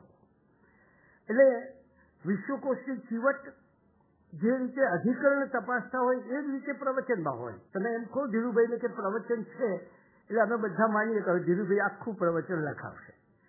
એ બરાબર લખાવે, સરસ મજાનું કમ્પોઝ થાય, કમ્પોઝ થયા પછી એ લઈને આવે, પછી મને પ્રવચનમાં જે બોલે છે. પણ એ એટલી બધી ચીવટ કે મારે જે વાત કરવી છે એમાં કશું એવું ન આવે કે જે વિષય બહારનું હોય. અને એટલે જ આ વિશ્વકોશ શરૂ થયો ત્યારે અમે શ્રેણિકભાઈને મળવા ગયા.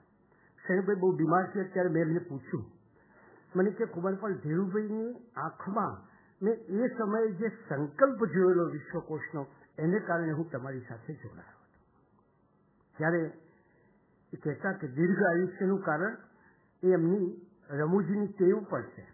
5-6 દિવસ પહેલા એમની અદભુત શુશ્રૂષા કરી એમના પરિવારે. ઉદાહરણીય એ ભરતભાઈ હોય, દિલીપભાઈ હોય, હિનાબેન હોય, નીતિનભાઈ હોય, ત્યારે નીતિનભાઈને મજાકમાં કે તમને એમ થતું હશે તમે કેટલા બધા ભાગ્યશાળી છો કે તમારી આટલી બધી સેવા લેનાર સસરો છે તમને. આમ મજાક કરે, છેક સુધી મજાક કરે. અને એ અહીંયા આવે એટલે જુદા જુદા લોકોની શોધ કરે, વિદ્વાનોના નામ મેળવી લાવે. મને કે તું તપાસ કર, એને મળી આવ, આપણે એને વિશ્વકોશમાં સાથે રાખવા છે. અને એ કાને ક્યારેક ઓછું સંભળાય એટલે ઘણી વાર કહે પણ ખરા, તમારે જે કહેવું એ કહેજો, મારી ટીકા કરવી એ કરજો, હું કંઈ સાંભળતો નથી, ચિંતા ના કરશો. વિદ્યાર્થીઓ માટે પુષ્કળ પ્રેમ, આવો પ્રેમ ભાગ્યે જ જોવા મળે. અને મને યાદ છે કે અહીંયા કાર્યક્રમમાં આવ્યા હોય, અહીંયા બેઠા હોય અને જુએ કે અહીંયા કંઈક ચંદ્રકાંત છે દેખાતા નથી, એમની આંખ શોધતી હોય ને પછી મને ધીરે પૂછે ચંદ્રકાંત ક્યાં છે, બોલાવી લાવો. એ કિશોરસિંહનો કાર્યક્રમ હોય, કોઈ પુસ્તકનો સમારંભ હોય, જયદેવ શુક્લનો હોય, મણિલાલનો હોય, પ્રાગજી ભાંભીનો હોય, મહેન્દ્ર અમીનનો હોય, મહેશ દવેનો હોય, આ બધા જ એ આવે. એટલે અમે ધીરુભાઈના વિદ્યાર્થીઓ, હું પણ વિદ્યાર્થી, પણ બીજા જે બહારથી વિદ્યાર્થી આવે ત્યારે અમે કહેતા કે આજે રિસેસ પડી ગઈ, બસ એ ગુરુ અને શિષ્ય બેસી રહે, બધા કામો બાજુમાં મૂકી દે પાછા. આવું એમનો વિદ્યાર્થી માટેનો પ્રેમ. એટલે બે વ્યક્તિઓ માટે કોણ જાણે કેમ એમનું નામ આવે તો આમ બસ એક જુદો અનુભવ થતો. એક મોરબી નારાયણભાઈ દેસાઈ અને બીજા મહેન્દ્ર મેઘાણી. મહેન્દ્રભાઈ જ્યારે અમેરિકા ગયા થોડા વખત પહેલા, જ્યારે જતા હતા ત્યારે જે બંને વચ્ચેનો સંવાદ અને બંને વચ્ચેનો પ્રેમ હતો એ કદી ભૂલી શકાય એવું નથી. એમણે ગઈ 2 ડિસેમ્બરે વિશ્વકોશને 28 વર્ષ થયા ત્યારે એમ કહ્યું કે વિશ્વકોશના ઇષ્ટદેવ તે વિશ્વ દેવતા, એનું સમારાધન અને લક્ષ્ય તે વિશ્વ જ્ઞાન. આ 28 વર્ષ એ વિશ્વકોશના સત્ય શોધની લાંબી યાત્રાનો એક ટપ્પો માત્ર છે. અને આજનો દિવસ એ જ્ઞાન પ્રેરિત નમ્રતાની ઉપાસનાનો દિવસ છે. વિશ્વકોશ એ સતત ચાલતું યજ્ઞ કાર્ય છે અને તે કોઈ એક પેઢીનું કામ નથી. એની મશાલ પેઢી દર પેઢીએ ફરતી રહેવી જોઈએ. કોઈ અગ્નિહોત્રીનો સતત હોમ હવન ચાલતો રહે એ જ રીતે આપણે વિશ્વકોશનો યજ્ઞ પણ ચાલતો રહેવો જોઈએ. 90મા વર્ષે અમે વિચાર કર્યો કે મોદી સાહેબને બધા મિત્રોએ મળીને કે ધીરુભાઈને આટલું બધું સરસ કામ કર્યું છે, 90 વર્ષ છે, આપણે કોઈક સરસ એવોર્ડ નક્કી કરીએ અને એમને કહીએ આપણે થોડી રકમ એકત્રિત કરીએ. એટલે બધાએ નક્કી કર્યું પછી પૂછવાની જવાબદારી મારા ઉપર હતી, એટલે હું એમને પૂછવા ગયો કે તમારા નામે એક એવોર્ડ કરવો એવો અમારા બધાનો વિચાર છે. એમણે કહ્યું, કુમારપાળ, હજી હું જીવું છું. અને એ પછી સી.કે. મહેતા સાથે વાત થઈ. સી.કે. મહેતાએ બહુ આગ્રહ રાખ્યો કે આ એવોર્ડનું નામ ધીરુભાઈ ઠાકર એવોર્ડ રખાય. એમણે કહ્યું ક્યારેય નહીં એ રખાય, એ એવોર્ડ તો સવ્યસાચી સારસ્વત એવોર્ડ, એવું માંડ અમે સમજાવી અને એમની પાસે નક્કી કરાવી શક્યા. વિશ્વકોશમાં દાન આવે ત્યારે એ વ્યક્તિનું નામ લખાય. એટલે એમને લલિત કલા કેન્દ્ર માટે દાન આપ્યું. ત્યારે અમે કહ્યું કે ધીરુભાઈ ઠાકર લલિત કલા કેન્દ્ર મૂકીએ, તમને તો લલિત કલાઓમાં બહુ રસ છે. ત્યારે એમને કહ્યું કે નહીં, વિશ્વકોશ લલિત કલા કેન્દ્ર નામ આપો. અને એટલે એમને જે દિવસે અવસાન થયું એ દિવસે એમને વિશ્વ ગુજરાતી સમાજનો ગુજરાત પ્રતિભા એવોર્ડ મળ્યો. અવસાન પછીના દિવસે આપણે જાણીએ છીએ એમને પદ્મભૂષણ મળ્યો. પણ ધીરુભાઈ હોત, આપણે કોઈ કાર્યક્રમ રાખ્યો હોત તો એ તો પેલા શિલ્પીની વાત કરે કે શિલ્પી બહુ સરસ શિલ્પો બનાવતો હતો અને પછી યમરાજ એને લેવા જાય ત્યારે પોતાના જ શિલ્પોમાં એ રહી જતો, યમરાજ મેળવી શકતો નહીં. છેવટે એને એક ઉપાય અજમાવ્યો, એની પ્રશંસા કરવી. એને પ્રશંસા કરી અને પેલા શિલ્પીએ એમ કહ્યું કે હા, એ તો મેં બનાવેલું છે, આ મારું છે. અને યમરાજ એને ઉપાડી ગયા. આપણે પ્રશંસા આપણને ઉપાડી ન જાય એનું હંમેશા ધ્યાન રાખવું જોઈએ. એ ધીરુભાઈ એમના જીવનમાંથી અમને સૌને ખૂબ શીખવા મળ્યું છે.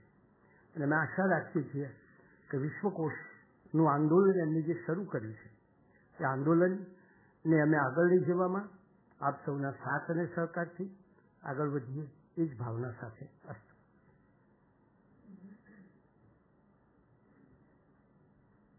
ધીરુભાઈની પ્રીતિ હંમેશા જે કોઈ થોડો અભ્યાસ કરે એના પ્રતિ રહેતી. એવો એક અદ્ભુત અનુભવ મને થયેલો કે ભોળાભાઈ પટેલના આગ્રહથી અથવા માર્ગદર્શનથી મેં કંઈક મોટું સાહસ આરંભ્યું. શ્રી અરવિંદ અને રવિન્દ્રનાથ ટાગોરના કાવ્યોનો તુલનાત્મક અભ્યાસ એવું કશું. શરૂઆતમાં એક બે લેખ કર્યા ભોળાભાઈની હાજરીમાં અને પછી વિસરાઈ ગયું. ત્યાં કિશોરસિંહ એકવાર અમે સાથે થયા અને કિશોરસિંહ કે આ તો પુસ્તક તમારે કરવું જ પડે. એટલે મેં કીધું મારું ગજું નહીં, આ મારું કામ પણ નહીં, હું એવો મારો અભ્યાસ પણ નથી. પણ એનો આગ્રહ રહ્યો, દર અઠવાડિયે મને ફોન કરે. છેવટે એ આખું માળખું મારે રચવું પડ્યું એના હઠાગ્રહના લીધે. મેં એનું અનુક્રમણિકા અને આખા પુસ્તકનું મારું માળખું તૈયાર કર્યું. પણ એવો ગૂંચવાયો કંઈ સૂઝે જ નહીં. જે ચાલતું હતું કામ એ પણ બંધ થઈ ગયું. છેવટે મેં ઠાકર સાહેબનું શરણું લીધું. એ બીમાર હતા ખૂબ. હિનાબેનના ઘરે ફોન કરીને મેં કીધું એક બાજુ આમ થાય કે સાહેબને ક્યાં હેરાન કરવા અને બીજી બાજુ આની અનિવાર્યતા. તો માંડ એ બેસી શકતા, સૂતા જ રહેતા પણ માંડ બેસી શકતા. એ 1.5 કલાક મને આપ્યો અને એમને એટલું સુંદર રીતના મને સમજાવ્યું કે જાણે કોઈ પીએચડીના સ્ટુડન્ટને એને સરસ એવો માર્ગદર્શક મળી ગયો હોય ને એના બધા જ દુઃખ દૂર થઈ ગયા હોય. એમ 1.5 કલાક પછી હું હળવો થઈ ગયો અને એ આખું કામ મારું બહુ ઝડપભેર આગળ વધ્યું. પરંતુ જ્યારે બહાર નીકળતો હતો ત્યારે મેં કહ્યું, સાહેબ આ તમને આટલી બધી શ્રમ આપ્યો માટે હું માફી માગું છું. તો કે ના રાજેન્દ્ર, આના માટે તો તમે ગમે ત્યારે અડધી રાતના મારું ઘર મારા ત્યાં આવજો અને મને ગમશે. ઉલટાનું મારી માગણીમાં એક રાહત રહે છે. તો આ જે પ્રીતિ એમની રહેતી કે જે કોઈ સાહસ કરતા એને મદદરૂપ થવા હંમેશા તત્પર રહેતા અને મારા જેવા બિલકુલ બીજા જ ફિલ્ડના માણસોને તો એ ખૂબ પ્રેમ આપતા અને માર્ગદર્શન પણ ખૂબ અઢળક આપતા. હવે જ આપણા ચંદ્રકાંત શેઠ ને વિનંતી કરું કે એ પોતાની ભાવાંજલિ વ્યક્ત કરે.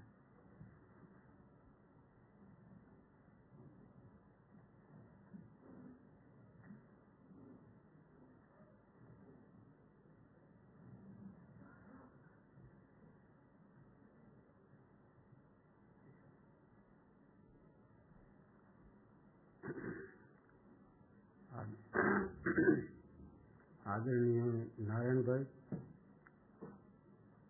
અને સૌ ઠાકર સાહેબ પ્રત્યે પ્રીતિ ધરાવતા શ્રોતાગણ, હું કંઈ બહુ બોલી શકું એવી સ્થિતિ નથી મારી, પણ એક ફરજનો ભાગ હોય છે એટલે બોલવાનું થાય છે. મારી સમજણ એવી છે, અત્યારે જે મોટામાં મોટી કટોકટી છે હું સમજું છું એ પ્રમાણે એક ઇન્ટિગ્રિટીની કટોકટી છે, બીજી સાત્વિકતાની કટોકટી છે, મોરાલિટીની કે કેરેક્ટરની કટોકટી છે. એ વચ્ચે આપણે કામ બધા કરીએ છીએ. સચ્ચાઈ એ સૌથી મોટું મૂલ્ય છે અને આપણે કંઈક એવી રીતે ચાલીએ છીએ એટલે એમ માનીએ છીએ કે બધું સરસ ચાલે છે. હકીકતમાં જેટલી સચ્ચાઈથી છૂટ લેવાય છે એટલા પ્રશ્નો ઊભા થાય છે.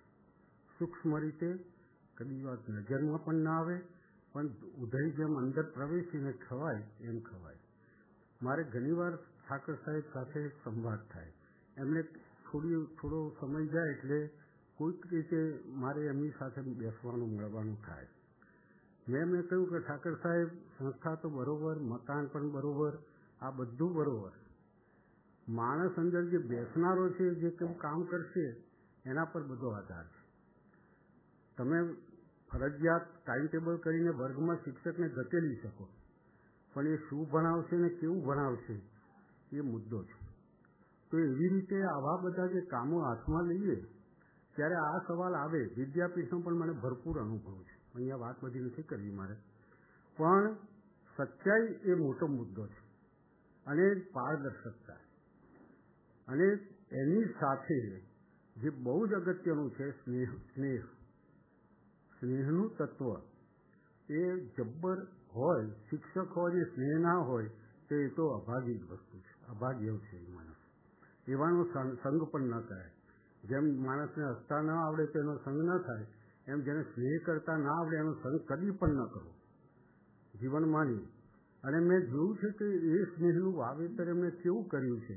હું એમના પરિવાર બધાના નામો દઈને એ બધું કરવા માંગતો નથી, પણ એમનો પરિવારમાં પણ એ સ્નેહને જે એમનું વાવેતર કર્યું છે, અને એ આખા અમારા વિશ્વકોશ પરિવારમાં પણ જે એમનું વાવેતર છે, બહુ સાચી વાત છે. એ જ પણ માણસને ઠાકર સાહેબને યાદ કર્યા વગર રહી શકે એવી સ્થિતિ મને લાગે છે કે વિશ્વકોશમાં નીચેથી માંડીને ઉપર સુધી નથી. અને નીચે ઉપરની પણ એ વાત માત્ર ખપ પૂરતી બરોબર, બાકી બધા સરખા છે. એટલે મૂળ વાત આ છે કે જે સચ્ચાઈથી, જે નિષ્ઠાથી ઠાકર સાહેબે કામ કર્યું અને પોતાનું અહમનું વિગલન, માણસો બધી રૂપાળી વાતો કરે તો એ બધાના પ્લેટફોર્મ બનાવે અને પોતાની જાતને આગળ ધકેલે. આ બહુ મનોવૃત્તિ છે. અહમને દાબવું અને અહમને કાબૂમાં રાખો, આ વસ્તુ એમને ફિલોસોફીની વાતો નથી કરી, પણ એમના આચારમાંથી હું જોઈ શક્યો છું કે એ કેટલા બધા વિનમ્ર છે. આપણે એ આપણી ભૂલો એવી કાઢે કે કાન પકડવો પડે. અને અમે બાળ વિશ્વકોશ કર્યો ત્યારે અત્યંત આગ્રહ હતો કે તમે જો નજર ન કરો તો અમારે બાળ વિશ્વકોશ છપાવવો નથી. અને સાહેબ, હું આપને કહું, અમે 6 વાર 7 વાર જોયું હોય, બધું જ કર્યું હોય, પણ 2-4 ભૂલ એવી કાઢે કે તેથી આપણને લાગે કે આ ગુરુજીને બતાવીએ સારું છે. એટલે આ એક સચ્ચાઈ, આ એક નિષ્ઠા, આ સાહિત્ય માટેનો પ્રેમ એ મહત્વનો છે. સંસ્થાઓ ભાષણોથી ચાલતી નથી સાહેબ, કામથી ચાલે છે. ગુરુ થવું, કહેવું એ ઠીક છે ગુરુ, પણ ગુરુત્વનો અનુભવ કરવો. આપણે કેટલા બધાના ઉપકાર નીચે છીએ અને આપણે જે કંઈ છે એમાં કેટલા બધાનો ફાળો છે, એની સમજણથી આગળ વધવું એ એક બહુ મોટી બાબત છે. અને ઠાકર સાહેબ પાસેથી જે મને શીખવા મળ્યું છે એ આ છે. મેં તો કહેલું એમને કે સાહેબ, હું ગુજરાત કોલેજમાં 1954થી હતો અને તમે મારું ગુજરાતી લેતા હતા ત્યારે હું જે નથી ભણ્યો એ હવે ભણવા બેઠો છું. અને હું આપને કહું કે હું અત્યાર સુધી ભણતો જ રહ્યો છું. મારે આઘાત હોય તો એટલો છે કે મારા સાહેબ નથી, અને છતાંય હું જ્યારે કામ કરું છું ત્યારે મને લાગે છે કે મારી બાજુમાં બેઠા છે. આ મારો ભાવ છે. એટલે કામ એમની શ્રદ્ધાંજલિ આ નહીં થાય. આ બધા ભાષણો તો આ બધા સરસ, બહુ સારી વાતો કરી.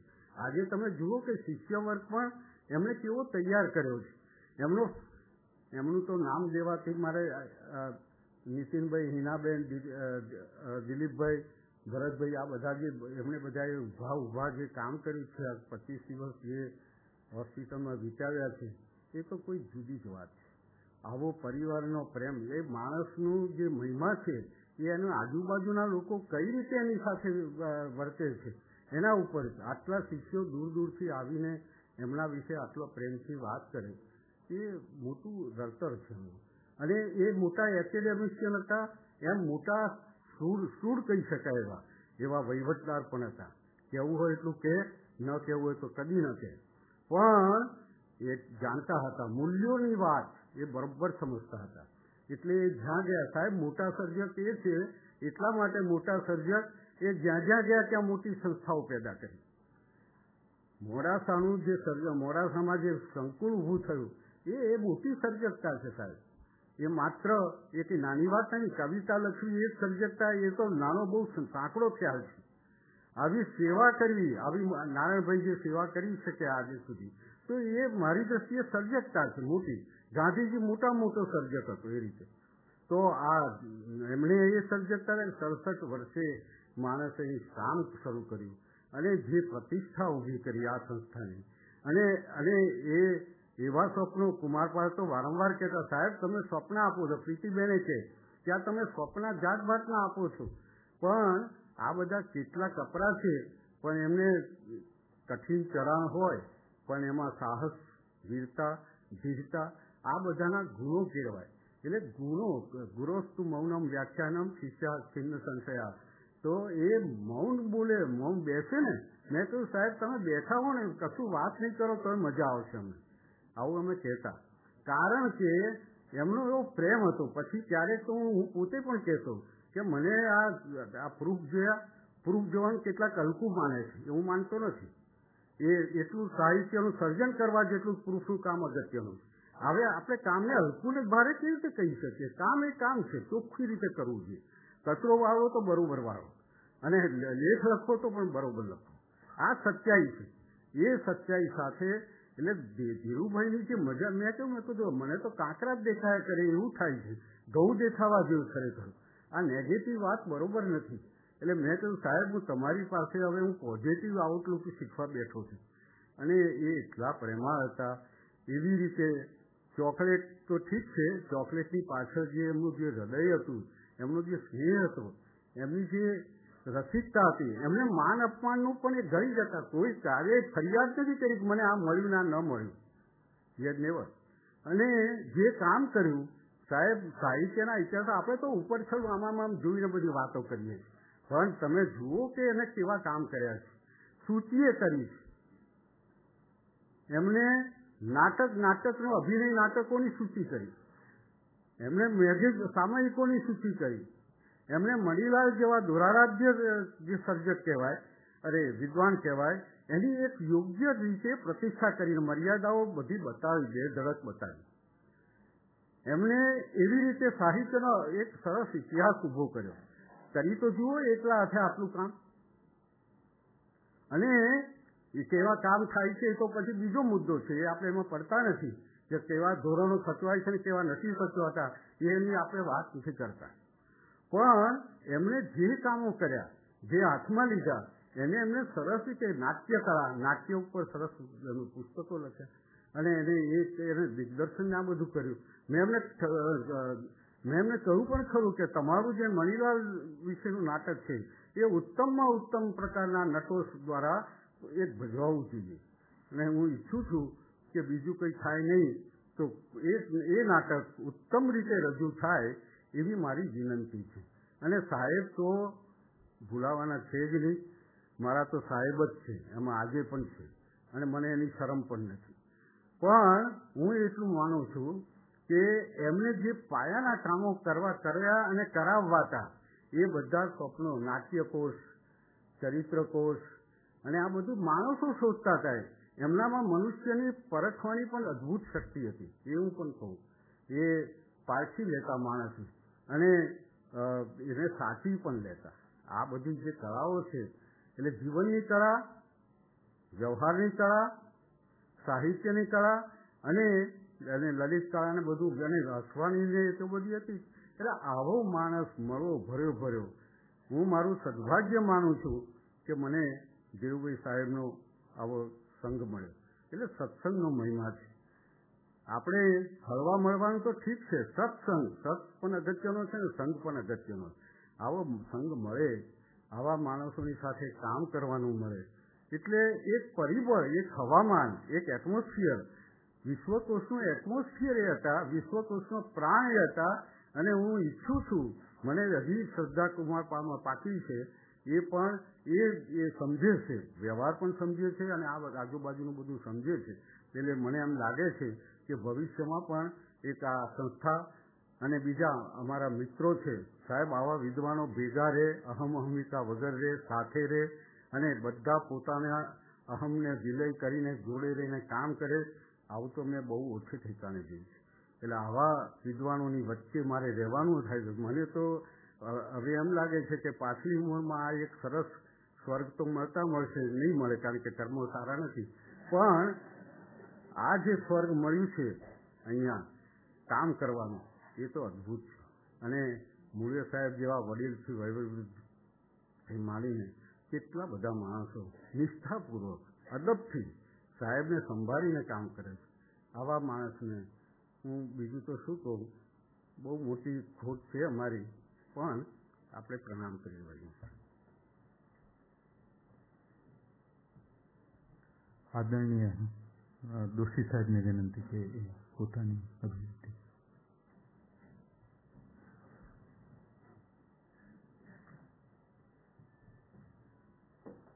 મુરબ્બી નારાયણભાઈ, આપ સૌ વડીલો, મારો પ્રસંગ છેલ્લા 2-3 વર્ષથી છે પરિચયમાં. તો વિદ્યાસભામાં હું આવ્યો ત્યારથી કુમારપાલભાઈ સાથે વાતો થઈ, એમાંથી વિશ્વકોશમાં આવવાનું થયું. એટલે ત્યારે મારે જરુભાઈ સાહેબ સાથે પ્રસંગ આવ્યો અને મેં કહ્યું કે મારું નામ બાલકૃષ્ણ દોશી અને હું રસિકલાલ છોટાલાલ પરીખનો જમાઈ થાઉં છું, ભત્રીજા જમાઈ. એટલે તરત જ એમને મારા પત્નીનું નામ કહ્યું અને કહે છે કે આપણે પડોશી હતા અને હતા. એટલે મને આશ્ચર્ય થયું કે આટલી બધી યાદશક્તિ અને નામ આપ્યા પછી તરત ઓળખાણ કાઢવી અને ઓળખાણ પાછી 2-3 જગ્યા લોકોની કાઢવી, એ એક અદભુત વસ્તુ હતી.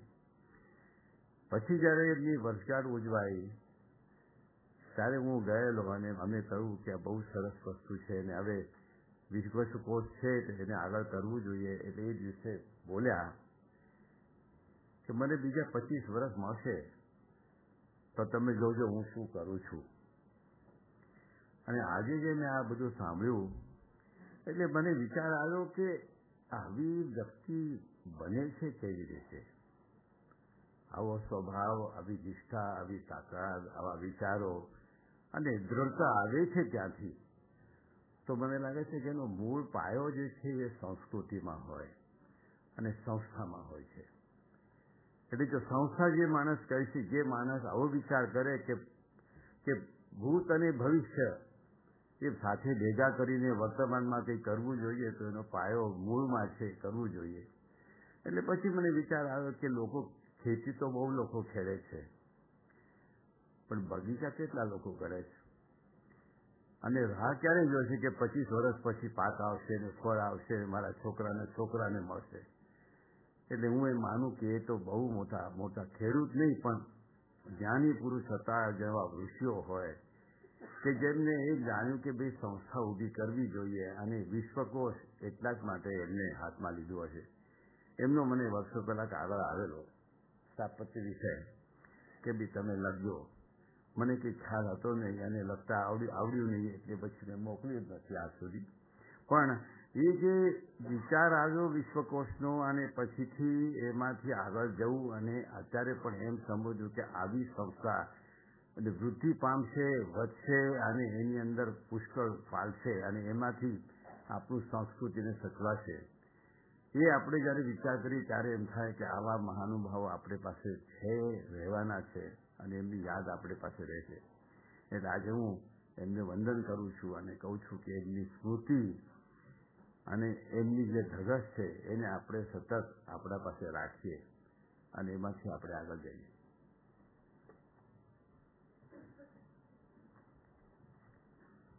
આદરણીય ડૉક્ટર રવિન્દ્રભાઈ દવેને વિનંતી કે એમનો ભાવ વ્યક્ત કરે. ત્યાં આપે. હા,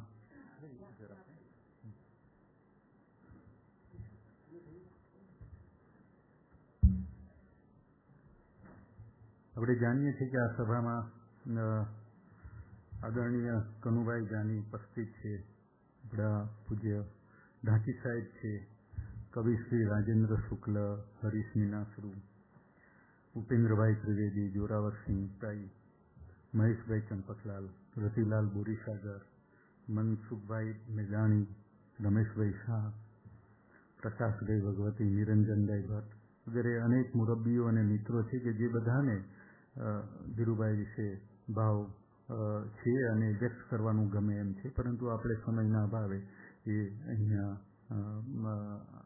છેલ્લે અંતે નારાયણભાઈના ભાવ પ્રદર્શિત થયા પછી આ સભાને શ્રી અમર ભટ્ટ દ્વારા ગુરુવંદના અને બીજા ત્રણેક કાવ્યોગાન પછી આપણે પૂર્ણ કરીશું. અત્યારે ડૉક્ટર રવિન્દ્રભાઈને પોતાની શ્રદ્ધાંજલિ વ્યક્ત કરવા વિનંતી કરું છું. પરમ આદરણીય શ્રી નારાયણભાઈ, સૌ મુરબ્બીઓ અને મિત્રો, થોડી મિનિટ પહેલા એક નોટ મળી કે મારે બોલવું, એટલે મારે માટે તો આજ્ઞા ગુરુનામ યવિચારણીય એ રીતે હું સ્ટેજ પર આવવાનું મેં સ્વીકાર્યું. બોલવું થોડું અઘરું છે, પણ 3-4 મિનિટમાં 2 વાતો કરું. ધીરુભાઈ મને નાનપણથી ઓળખે, હું એમને નાનપણથી ઓળખું. આ સભામાં બહુ ઓછા લોકો એવા છે, 5-10 લોકો છે કે એથી પણ ઓછા લોકો કે જેમણે ધીરુભાઈના પિતાને જોયેલા, ધીરુભાઈના માતાને જોયેલા, ધીરુભાઈના મોટા બહેનને જોયેલા, અને ધીરુભાઈ એ થઈને 3 ભાઈઓ હતા એ બધાને જોયેલા. એમાંનો હું એક છું. આ વાત કદાચ કુમારપાળભાઈને પણ ખબર નથી કે રાજેન્દ્રભાઈને પણ ખબર નથી. આ પેઢીનો હું છું. મને 85 પૂરા થયા. ધીરુભાઈ મારા કરતાં પણ 11 વર્ષે મોટા. એકવાર અહીંયા 5-6 વર્ષ પહેલાં મને બોલવા માટે આમંત્રણ આપ્યું, અને એ વખતે એમણે જે એમની સ્મૃતિનો પરિચય કરાવ્યો તે જ્યારે હું અહીંયા 1-1.5 કલાકથી બેસીને વાંચું છું, સારસ્વત સ્મૃતિ વંદના, ત્યારે આપણે એ સારસ્વતની સ્મૃતિ કરીએ છીએ કે એ સારસ્વતની સ્મૃતિ હતી એને આપણે સૌ મળીને વંદના કરીએ છીએ. મારા ખ્યાલથી આજે બીજો અર્થ છે તે વધારે પ્રસ્તુત છે. આવા મેધાવી પુરુષ, એક મહામાનવ. હું વિરમગામની હાઈસ્કૂલમાં ભણતો હતો, 14 વર્ષની મારી ઉંમર. એ વખતે ધીરુભાઈ 25 વર્ષની ઉંમરના. ત્યાં એક સંસ્કૃત નાટક ભજવવાનું હતું, અને અમારા એક બહુ સારા ગુરુ હતા, એમણે મને પણ એમાં ભેળવ્યો અને એક પાત્ર લીધું. મને ખબર નહોતી કે ધીરુભાઈ ત્યાં ઓડિયન્સમાં છે. આ વખતે ધીરુભાઈની ઉંમર 25 વર્ષની હતી. પછી જ્યારે આ જગ્યાએ અહીંયા હોલમાં જ ધીરુભાઈ જ્યારે 51 વર્ષના હતા, તે વખતે મેં એક પ્રવચન આપ્યું. તો 51 વર્ષની ઉંમરે, 25 વર્ષની ઉંમરે એક 10-15 મિનિટ માટે જે જોયેલું એ એમણે યાદ કર્યું, અને એમણે મારા જીવનની સાથે, કારણ કે મને બચપણથી ઓળખતા, અને મારા જીવનની સાથે એમણે ભણી લીધું. આ ધીરુભાઈ, આ મહામાનવ. અને હું અહીંયા સાંભળતો હતો બહુ ધ્યાનપૂર્વક કે એમનો કેટલો મોટો પરિવાર છે. ભરત, દિલીપ, હિના વગેરે તો નીતિનભાઈ તો એક પરિવાર છે, પણ એમનો એક બહુ મોટો પરિવાર છે. અને જ્યારે જ્યારે અહીંયા 2 ડિસેમ્બર હોય અને હું જો અહીંયા હોઉં મારે હજી પરદેશ રહેવાનું થાય છે. હું જ્યારે અહીંયા હોઉં ત્યારે મને બોલાવે, કારણ કે એમની ઈચ્છા એક બાબતની હતી, એને વિશ્વ સંસ્કૃતિ દિવસ તરીકે ઉજવતા, વિશ્વ સંસ્કૃતિ દિવસ. અને એમને એમ લાગતું કે આ માણસ વિશ્વમાં રખડેલો છે, એ સંસ્કૃતિ વિશે વાત કરે અને એ વિશ્વ સંસ્કૃતિ વિશે બહુ ઝીણવટપૂર્વક વિશ્લેષણ કરે અને વિચારો કરે. એ વિચારો પાછા અમને આપે અને એ રીતે સતત અમારો વિકાસ થાય, એ વાતને વારંવાર યાદ અપાવે. ધીરુભાઈની જે સમજ હતી, જે સોચ હતી, જે એમની દ્રષ્ટિ હતી, એ વૈશ્વિક દ્રષ્ટિ હતી. એટલે એમણે જીવનભર ભલે એલ્ફિન્સ્ટન કોલેજમાં કામ કર્યું, ગુજરાત કોલેજમાં કામ કર્યું, મોડાસામાં કામ કર્યું, એ બધું ખરું, પણ એ બધામાં થોડીક સ્થાનિકતા હતી. અને એમનો જે વિશાળ એમનું સ્વપ્ન અને એમની જે ભાવના, એમાં જ્યારે વિશ્વકોશનું કાર્ય આવ્યું, જેમાં વૈશ્વિકતાનો ગુણ હતો, તે વખતે એ સૌથી વધારે નીકળ્યું છે. એ વાત આપણે સૌ જાણીએ છીએ, મારે લાંબુ બોલવાનું નથી. પણ અહીંયા ઝા સાહેબ જ્યારે આવ્યા ત્યારે એમણે એક ઋગ્વેદનો મંત્ર આપ્યો અને એવો એક નાનકડો મંત્ર ધીરુભાઈના શાશ્વત આત્માને સમર્પિત કરીને હું વિરમીશ. બહુ સુંદર મંત્ર છે, આપણને સૌને એ લાગુ પડે છે. ઋગ્વેદની અંદર મોટાભાગના મંત્રો એ અગ્નિને એડ્રેસ કરીને લખાયેલા હોય છે. આ પણ એ પ્રકારનો મંત્ર છે. હે અગ્નિ તપસ્તપ્યામહે ઉપતપ્યામહે તપઃ શ્રુતાનિ શૃણવંતૌ વયમ આયુષ્મંતઃ સુમેધસઃ. આ સૌ માટેનો મંત્ર છે. ધીરુભાઈ ગયા પણ છે અને નથી પણ ગયા, અને આપણા સૌના હૃદયમાં એ રહેવાના છે. આવતી પેઢીઓ માટે પણ એ રહેવાના છે. અહીંયા એમણે જે કામ કર્યું છે તે પણ રહેવાનું છે. એટલે આ સૌને માટેનો એક વૈશ્વિક મંત્ર છે, એમ કહીએ તો ચાલે. એમ કહે છે કે હે અગ્નિ તપસ્તપ્યામહે. અમે અહીંયા વિશ્વકોશને નામે, જ્ઞાનકોશને નામે, અનેક પ્રકારના કાર્યક્રમોને નામે અમે બધા સૌ ભેગા મળીને તપસ્યા કરીએ છીએ. બહવો જ્ઞાન તપસા પૂતા મદભાવ માગતા, એવું જે કહેવામાં આવ્યું છે ભગવદ્ ગીતાની અંદર, એ જાતની તપસ્યા છે. પણ આ મંત્ર એક આર્ષદ્રષ્ટાએ જોયેલો, એટલે એને તપસ્યાના બે ભાગ પાડ્યા છે. એક શારીરિક તપસ્યા, પણ આ મંત્ર એમ કહે છે કે શારીરિક તપસ્યાથી પણ તમારે ઉપર જવાનું છે. અને એ તપસ્યા છે માનસિક તપસ્યા, ચૈતસિક તપસ્યા. એટલે એ કહે છે કે હે અગ્નિ તપસ્તપ્યામહે ઉપતપ્યામહે તપઃ. અમે માત્ર શારીરિક તપસ્યા જ નથી કરતા, માત્ર પ્રૂફ જોતા નથી, માત્ર લોકોને મળતા નથી, માત્ર સ્થૂળ કાર્ય કરતા નથી, પણ એ સ્થૂળની પાછળ એક સૂક્ષ્મતા છે, એક બ્રહ્મભાવ છે. એકવાર ભાઈ અને હું સાથે બોલવા માટે અહીંયા આવેલા ત્યારે એમણે કહ્યું, અથા તો બ્રહ્મ જિજ્ઞાસા. આ રીતે એ બ્રહ્મમય હતા, એક બ્રહ્મવેત્તા હતા. અને એ બ્રહ્મવેત્તાની દ્રષ્ટિએ એમણે માત્ર સ્થૂળ તપસ્યા જ ન કરી, અને બધા પાસે એ સ્થૂળ તપસ્યા કરાવી, પણ સાથે સાથે બધાની સાથે માનસિક અને આધ્યાત્મિક ચૈતસિક તપસ્યા બધાને સાથે મળીને કરી.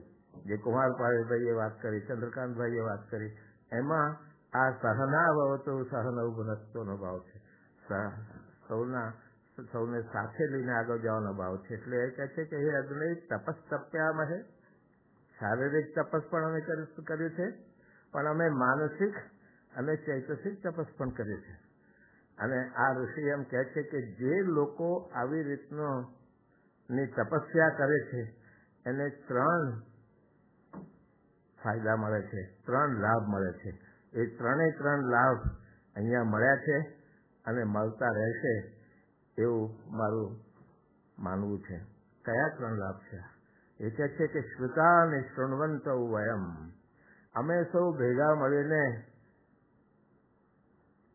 સુંદર મજાના સ્વપ્નો સેવીએ છીએ. એ સ્વપ્નોને સાકાર કરીએ છીએ અને એને માટે જે સાત્વિકતા જોઈએ, જે જાતના વૈદિક મંત્રોમાં જે સાત્વિકતા છે એ અમને સંભળાય છે. શ્રુતાની શૃણવંતો વયમ, અમે બધા સાથે મળીને એ સાંભળીએ છીએ. મને લાગે છે કે ધીરુભાઈ નો સ્થૂળ દેહ ગયો, પણ એ સૂક્ષ્મ દેહ આપણને હંમેશા, જ્યાં સુધી આ સંસ્થા રહેશે, જ્યાં સુધી નવા પ્રકલ્પો એક પછી એક લેવાશે અને બધા લોકો સાથે મળીને કામ કરશે, તે સૌને એક વાત નિશ્ચિત કહી શકાય એમ છે કે શ્રુતાની શૃણવંતો વયમ. અને આવું જે કામ કરે છે એને બીજા 2 લાભ થાય છે. એ લાભ આપણે ધીરુભાઈના જીવનમાં જોયા છે, માટે એ કહીને હું વિરમું છું. અને એ લાભ કદાચ આપણને સૌને પણ ભવિષ્યમાં મળશે. એ કહે છે કે શ્રુતાની શૃણવંતો વયમ આયુષ્મંત. આ પ્રકારના લોકોને જ દીર્ઘ આયુષ્ય મળી શકે છે. દીર્ઘ આયુષ્ય માટેની ગુરુ કિલ્લી જો કોઈ હોય, કોઈ જો કઈ ચાવી હોય, તો આ જાતનું કામ કરતા કરતા આપણે સૌ આયુષ્માન દીર્ઘ આયુષ્ય બનીએ છીએ. પણ માત્ર દીર્ઘ આયુષ્ય નહીં, આ તો એક આર્થદ્રષ્ટા, એટલે એને છેલ્લો શબ્દ ઉમેર્યો છે, શ્રુતાની શૃણવંતો વયમ આયુષ્મંત સુમેધસઃ.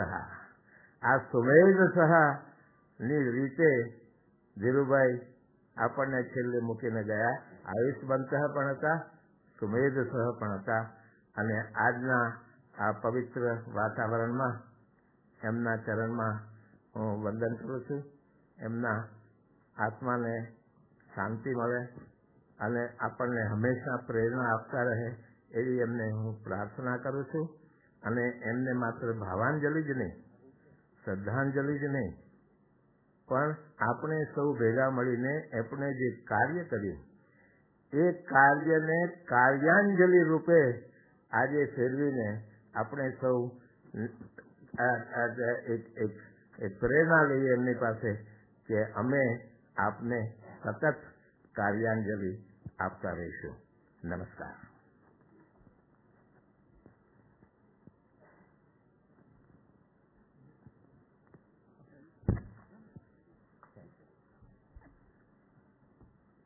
રવિન્દ્રભાઈ અને ધીરુભાઈ ની મિત્રતાની વચ્ચે 40 વર્ષ વીતી ગયા હતા. એટલે 40 વર્ષ પછી 2 મિત્રો મળ્યા અને છતાં પણ એમની ઉષ્મા એટલી જ બંધ રહેલી.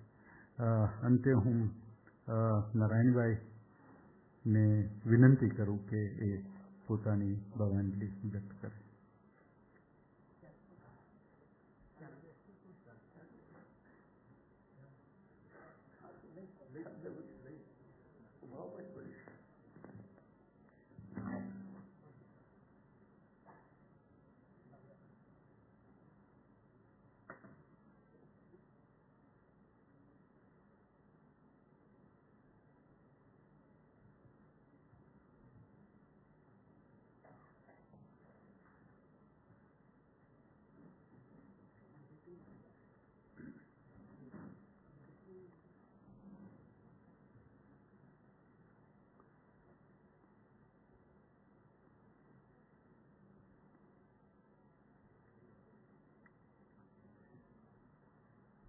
નેલ્સન મંડેલાના મરણ વખતે એમની જાતિના લોકોએ જે રીતે એમને શ્રદ્ધાંજલિ આપી, પ્રકારાંતરે આપણે આજે લગભગ એવી શ્રદ્ધાંજલિ આપી રહ્યા છીએ. એક પૂર્ણ જીવન જીવી ગયો અને સંપૂર્ણમાં વિલીન થયો. એ શોકનો વિષય ન હોય, એ આનંદનો હોય. અને આનંદને ગંભીર પૂરતું, પરંતુ છતાં દરેક મનમાં એક પોઝિટિવ ભાવ જે હતો, એ પોઝિટિવ ભાવ એ ધીરુભાઈનો આપણામાં રિફ્લેક્ટ થયેલો ભાવ છે.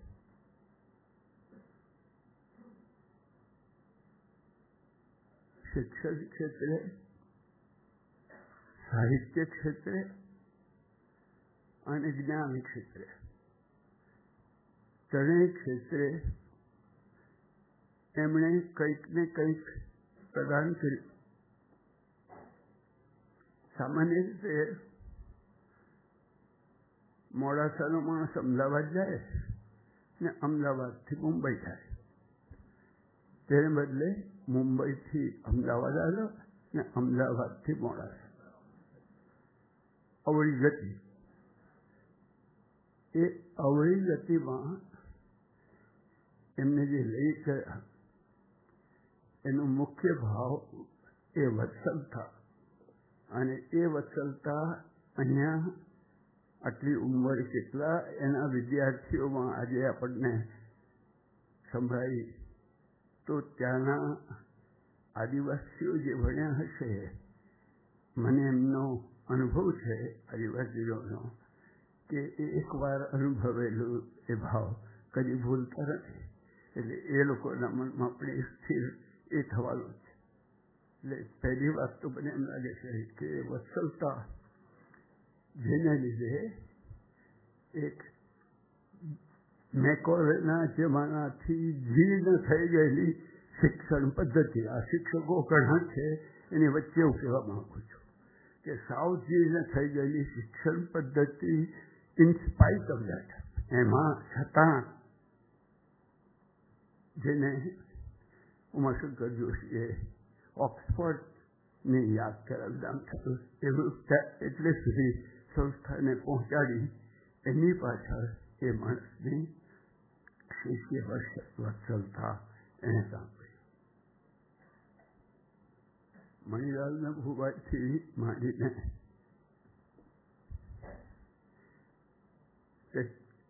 કવિ સુધી, નહેરુદેશજી, જુદી જુદી જાતના સાહિત્ય ક્ષેત્રો, ગાંધી સાથેના 5 સાક્ષરો, એમાં એક ભાવ અધ્યયનમાં સહેજ પણ પક્ષપાત નહીં, તટસ્થતા, પરંતુ વિવાદમાંથી સંવાદ ઊભો કરવાનો પ્રયાસ. એટલે વિવાદમાંથી સંવાદ પહોંચ્યા એ એમના સાહિત્યની મને તો લાગે છે કે મોટામાં મોટી દેણ જો હોય તો એમાંથી એમણે એ મેળવી.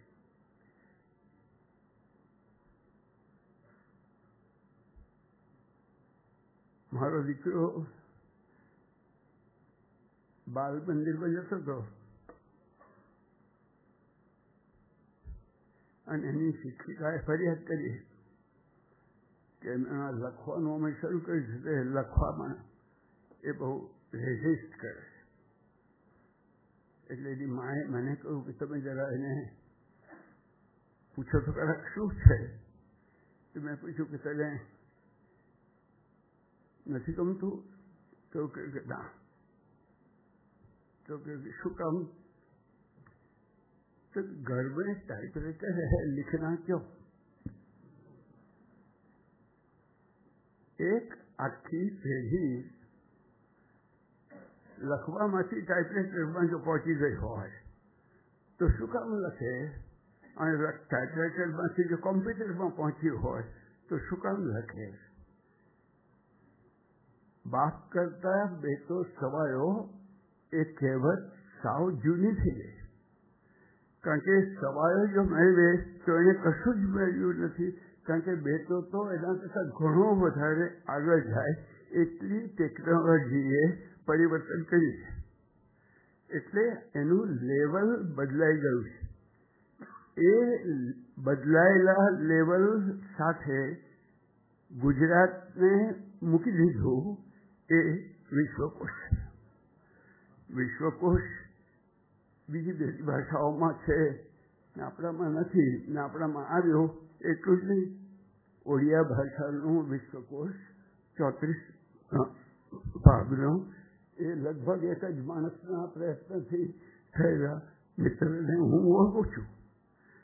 પણ એ નહીં, મુખ્ય વસ્તુ છે આપણે એક બીજા શિક્ષણ પ્રાપ્ત કરવાના બીજા લેવલ પર આખો સમાજ જઈ રહ્યો છે. હવે આપણે માત્ર પેલી પેઢીનું આ પેઢી સુધી લાવીને થોપવાના નથી, પણ આખો એક વિસ્તાર છે. એ વિસ્તાર આપણા માટે ઉપલબ્ધ છે. એમાંથી વીણીને નિરીક્ષિત મુજબ આપણે આવશ્યકતા મુજબ લઈશું. એટલું કરવું, એટલું જ મને તો એમ લાગે છે કે વિદ્યા અને અવિદ્યા બેનો અર્થ આ ભેગા કરીએ તો આમાં અર્થ થાય. એટલે આ રીતે ત્રણેય ક્ષેત્રોની અંદર એણે કંઈક સાવ નવું પ્રદાન કર્યું. અને એ પ્રદાન મને મેન્ડેલાની વાત એટલા માટે યાદ આવી કે આટલા વર્ષો જેલમાં રહ્યા પછી પોતાને જેલમાં મૂકનારા માણસને જ્યારે એ રાષ્ટ્રપતિ બને છે ત્યારે સાથે બોલાવે છે, પણ ત્યાંથી અટકતા નથી. આખા આફ્રિકાની અંદર રંગદ્વેષ કેવી રીતે દૂર થાય એની માટેની લેખી. એટલે એ ભૂત, વર્તમાન અને ભવિષ્ય એ ત્રણેય કાળને જેમ જોયું, લગભગ એક બંને સરખી ઉંમરના માણસો, એમ આ માણસે પણ ભૂતની સંસ્કૃતિ, ભારતીય સંસ્કૃતિ અને વર્તમાનના જે પ્રશ્નો વિવાદના મુખ્યત્વે એ વિવાદના મુખ્યમાં શુભ જોતા હતા. દરેકની અંદર શુભ જોતા હતા અને શુભ જોઈને એ વિવાદમાંથી સંવાદ પર પહોંચવાનો એમણે પ્રયાસ કર્યો અને પહોંચાડ્યા. અને તે દિવસે જ્ઞાન એ માહિતી નથી માત્ર. માહિતી તો આપણી પાસે સેવા માટે ઉપલબ્ધ છે, પણ એનું એ પ્રાપ્ત કરવી એ એક આપણી પાસે સાધન આપ્યું. પણ એ સાધનનો ઉપયોગ એમણે જે છે એ છેવટે પૂર્ણતા માટે, એટલે બને એ લગભગ અસતોમાં સદગમય, તમસોમાં જ્યોતિર્ગમય, મૃત્યોર્માં અમૃતમ ગમય ના 3 પગલાં એ એમના જીવનમાં મને દેખાય છે. અને એ રીતે આપણે આજનો દિવસ એ ઉત્સવ તરીકે, અને ઉત્સવ હું અત્યંત શુભ ભાવનાપૂર્વક કહું છું કે ઉત્સવ તરીકે આપણે એને જોવો જોઈએ.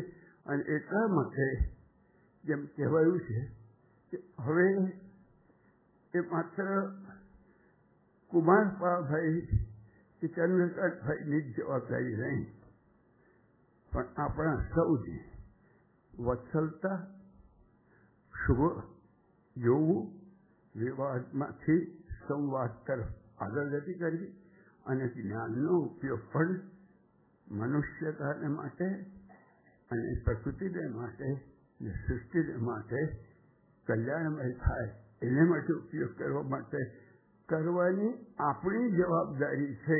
માત્ર સ્મૃતિ વંદના નહીં, પરંતુ એ વંદનાને આપણે પણ કંઈક એમના ગયા પછી જો આપણામાં કંઈક ઉતરે નહીં તો મને લાગે છે કે આપણે અધૂરા થઈએ. એટલે પૂર્ણ તો થાય છે. આપણે શું એને માટે કહી શકીએ એનો આપણે વિચાર કરતા થઈશું તો આપણી સાચા અર્થમાં શ્રદ્ધાંજલિ થશે. નમસ્તે.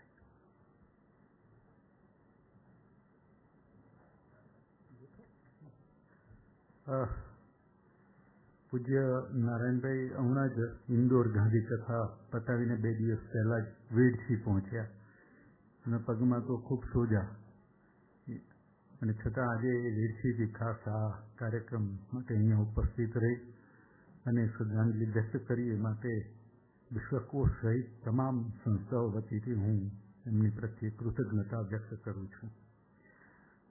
અંતિમમાં આ સારસ્વત સ્મૃતિવંદનાના અંતિમ ભાગમાં અમરભાઈ ગુરુબન્ના સહિત 3 ગીત રજૂ કરશે. અમરભાઈના પિતા નિરંજનભાઈ અને એમના મમ્મી બંને એ ધીરુભાઈના વિદ્યાર્થી રહી ચૂક્યા છે અને અમરભાઈ એ ધીરુભાઈના બહુ લાડકા અને વિશ્વકોશના એ હમણાંના ખૂબ પ્રીતિપાત્ર બનેલા સદસ્ય છે. જ્યારે પણ કાર્યક્રમ પૂરો થાય એટલે ધીરુભાઈ કુમારપાળભાઈને કહે કે અમરભાઈનો આભાર વ્યક્ત કરો, તો અમરભાઈની ગાનથી આજના દિવસનું આપણે પૂર્ણ કરીશું. અમરભાઈ.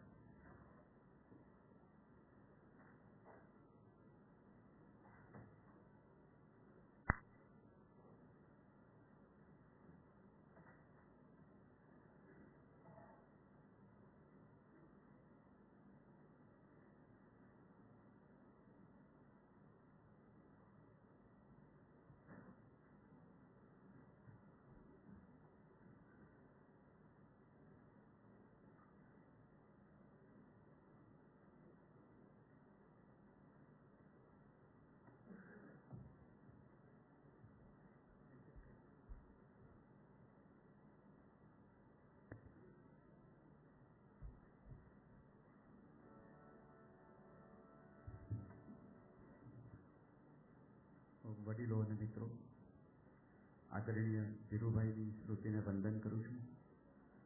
કેટલીક રચનાઓ જે એમને પણ ખૂબ ગમી હોત એ આપની સમક્ષ રજૂ કરવી છે. મને લાગે છે કે એમના જેવી વ્યક્તિઓ આ પૃથ્વીને એ છે એનાથી બમણી સુંદર કરવા માટે આવતી હોય છે. વિશ્વકોશમાં શરૂઆતમાં તો હું માત્ર વિઝિટર તરીકે આવતો હતો, પછી ક્યારે વિશ્વકોશ સાથે, ધીરુભાઈ સાથે, એમના પરિવાર સાથે, હિનાબેન, નીતિનભાઈ સાથે એવો અખૂટ નાતો બંધાઈ ગયો મને ખ્યાલ નથી. મારા જેવા સાવ નવા સવા કેવળ શોખવશ નિજાનંદથી આ કાર્ય કરતા એને કેટલું બધું પ્રોત્સાહન એમના તરફથી મળ્યું. મને લાગે છે કે અંગ્રેજીમાં કહે છે તેમ we should respect the roots and welcome the leaves. તો એ ધીરુભાઈમાં એ જોવા મળતું હતું. વિશ્વ સંસ્કૃતિ દિવસની વાત થઈ. વિશ્વકોશનો સ્થાપના દિન એ વિશ્વ સંસ્કૃતિ દિન તરીકે ઉજવાય છે અને એમની એક ભાવના હતી કે વિશ્વ કવિતા ગુજરાતીમાં ગવાઈને રજૂ થાય. એ વખતે એમણે દાખલો પ્રેમલ જ્યોતિ તારો દાખલી મુજે જીવન પંથ ઉજાડ એનો આપેલો. એના જેવી રચનાઓ આપણે રજૂ કરીએ. આજે ગાંધી નિર્વાણ દિન છે તો મને લાગે છે એ રીતે પણ એ યોગ્ય રહેશે.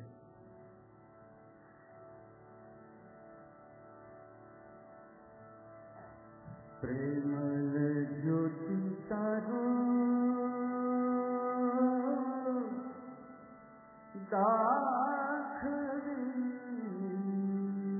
મુજ જીવન પંથ ઉજાડ. પ્રેમલ જ્યોતિ તારો દાખલી મુજ જીવન પંથ ઉજાડ.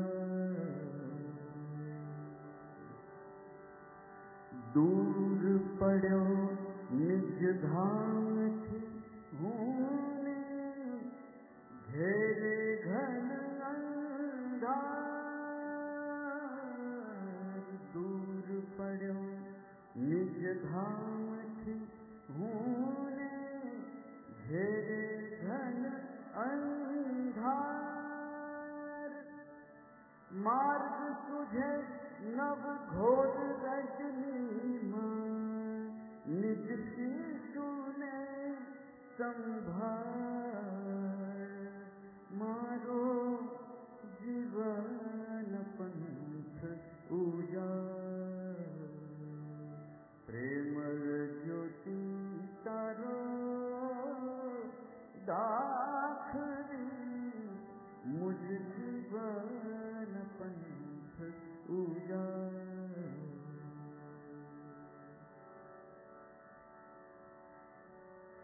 डगमग तो पग राख तू फिर मुझ दूर नजर छो न जाए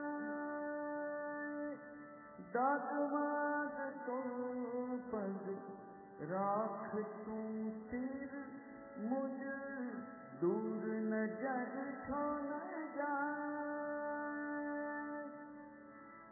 दुर्मार्ग जो लोभ लगी गन एक डागरू बच थाए मारे एक डागरू बच थाए प्रेमल ज्योति तारो दाखरी मुझ जीवन पंथ उजाड़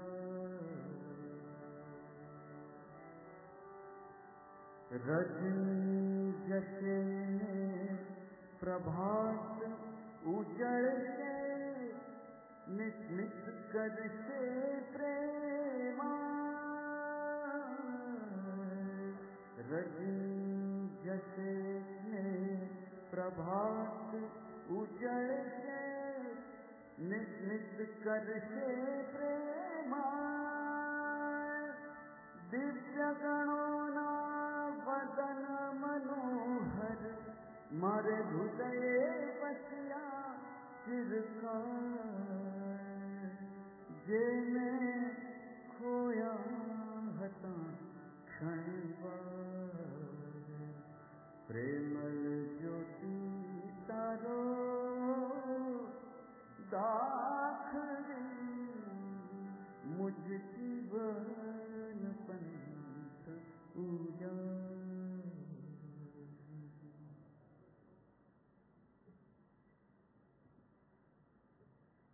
રાજેન્દ્રભાઈએ કહ્યું તેમ મારા મમ્મી પપ્પા ધીરુભાઈના વિદ્યાર્થી એટલે સંગીતની ભાષામાં અમે કહીએ કે એ મારા દાદા ગુરુ થાય. પણ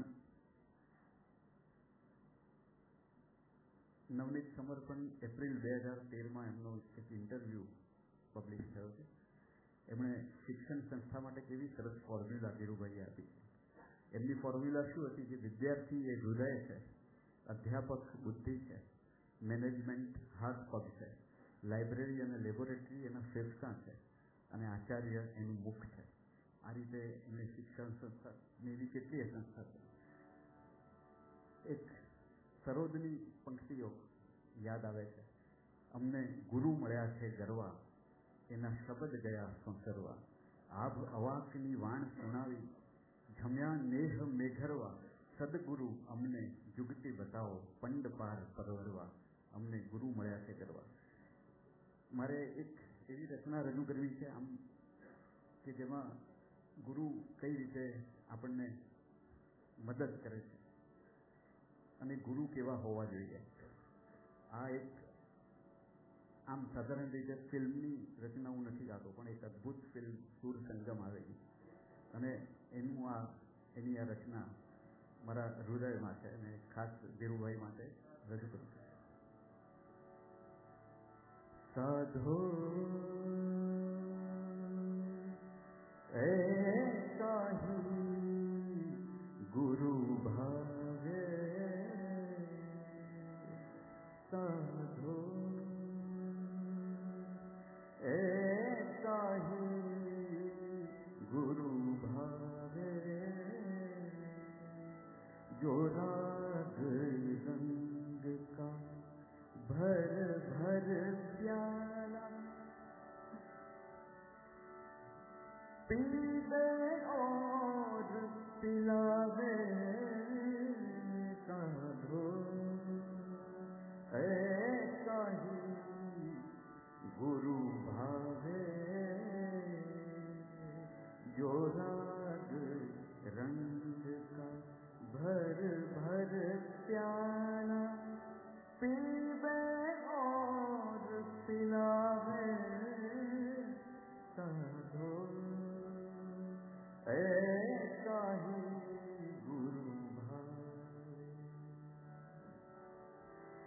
नाद छिपा तन में लय मन में कोई पता ना पावे।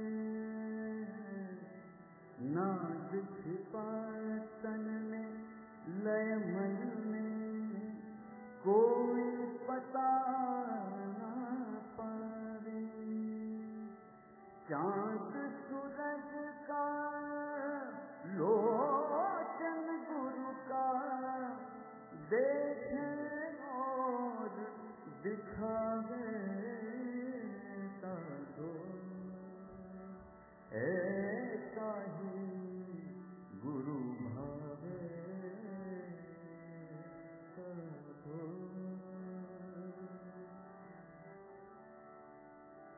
परमहंस गुरु अंश रूप जब हृदय बीच समावे। परमहंस गुरु अंश रूप जब हृदय बीच समावे। सात सुरों की बाणी मेरी ओंकार गुण गावे साधो। ऐसा ही गुरु भावे साधो।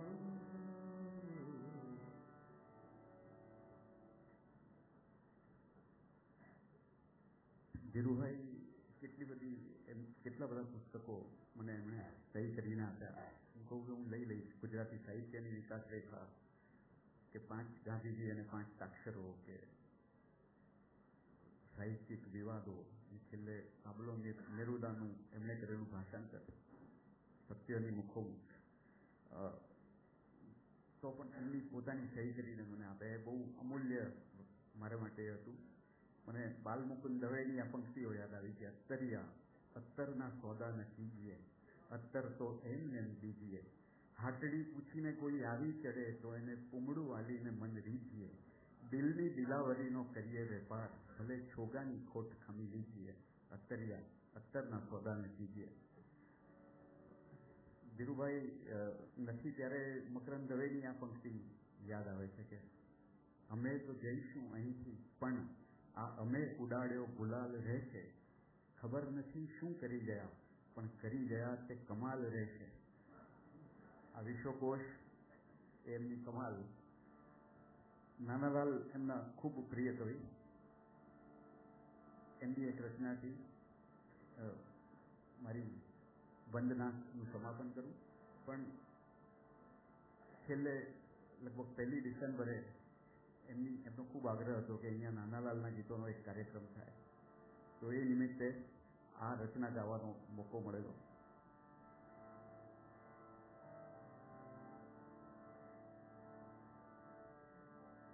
तुझ शरण तुझ शरण तुझ शरण ए अम परम जो हरिओ हरिओ हरिओ तुझ शरण ए अम परम जो हरिओ हरिओ हरिओ कई विविध शास्त्र अजवाड़ा साधु संतनी उद्गाड़ा कई विविध शास्त्र अजवाड़ा साधु संतनी उद्गाड़ा नभ मंडपनी दीपमाला नभ मंडपनी दीपमाला फरे प्रदक्षिणा तुझ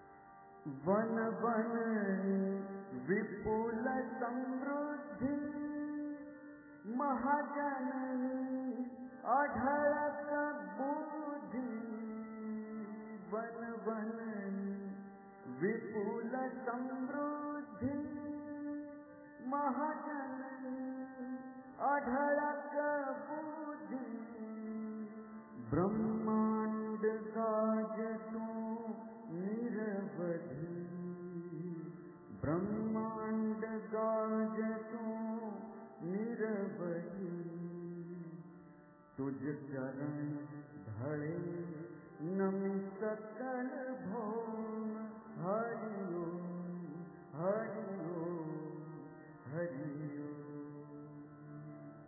तुझ शरण एयम परम जोम हरि ओम हरि ओम हरि ओम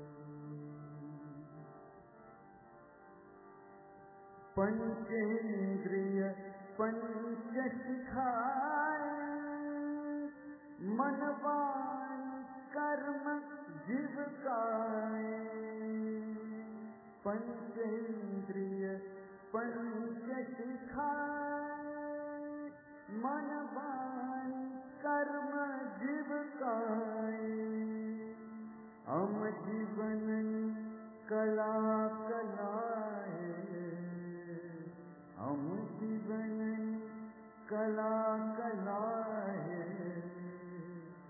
तुझ करे आरती रोम रोम हरि ओम हरि ओम हरि ओम तुझ शरण ए अम परम जोम हरि ओम हरि ओम हरि ओम हरि ओम हरि ओम हरि ओम ओम शांति शांति शांति।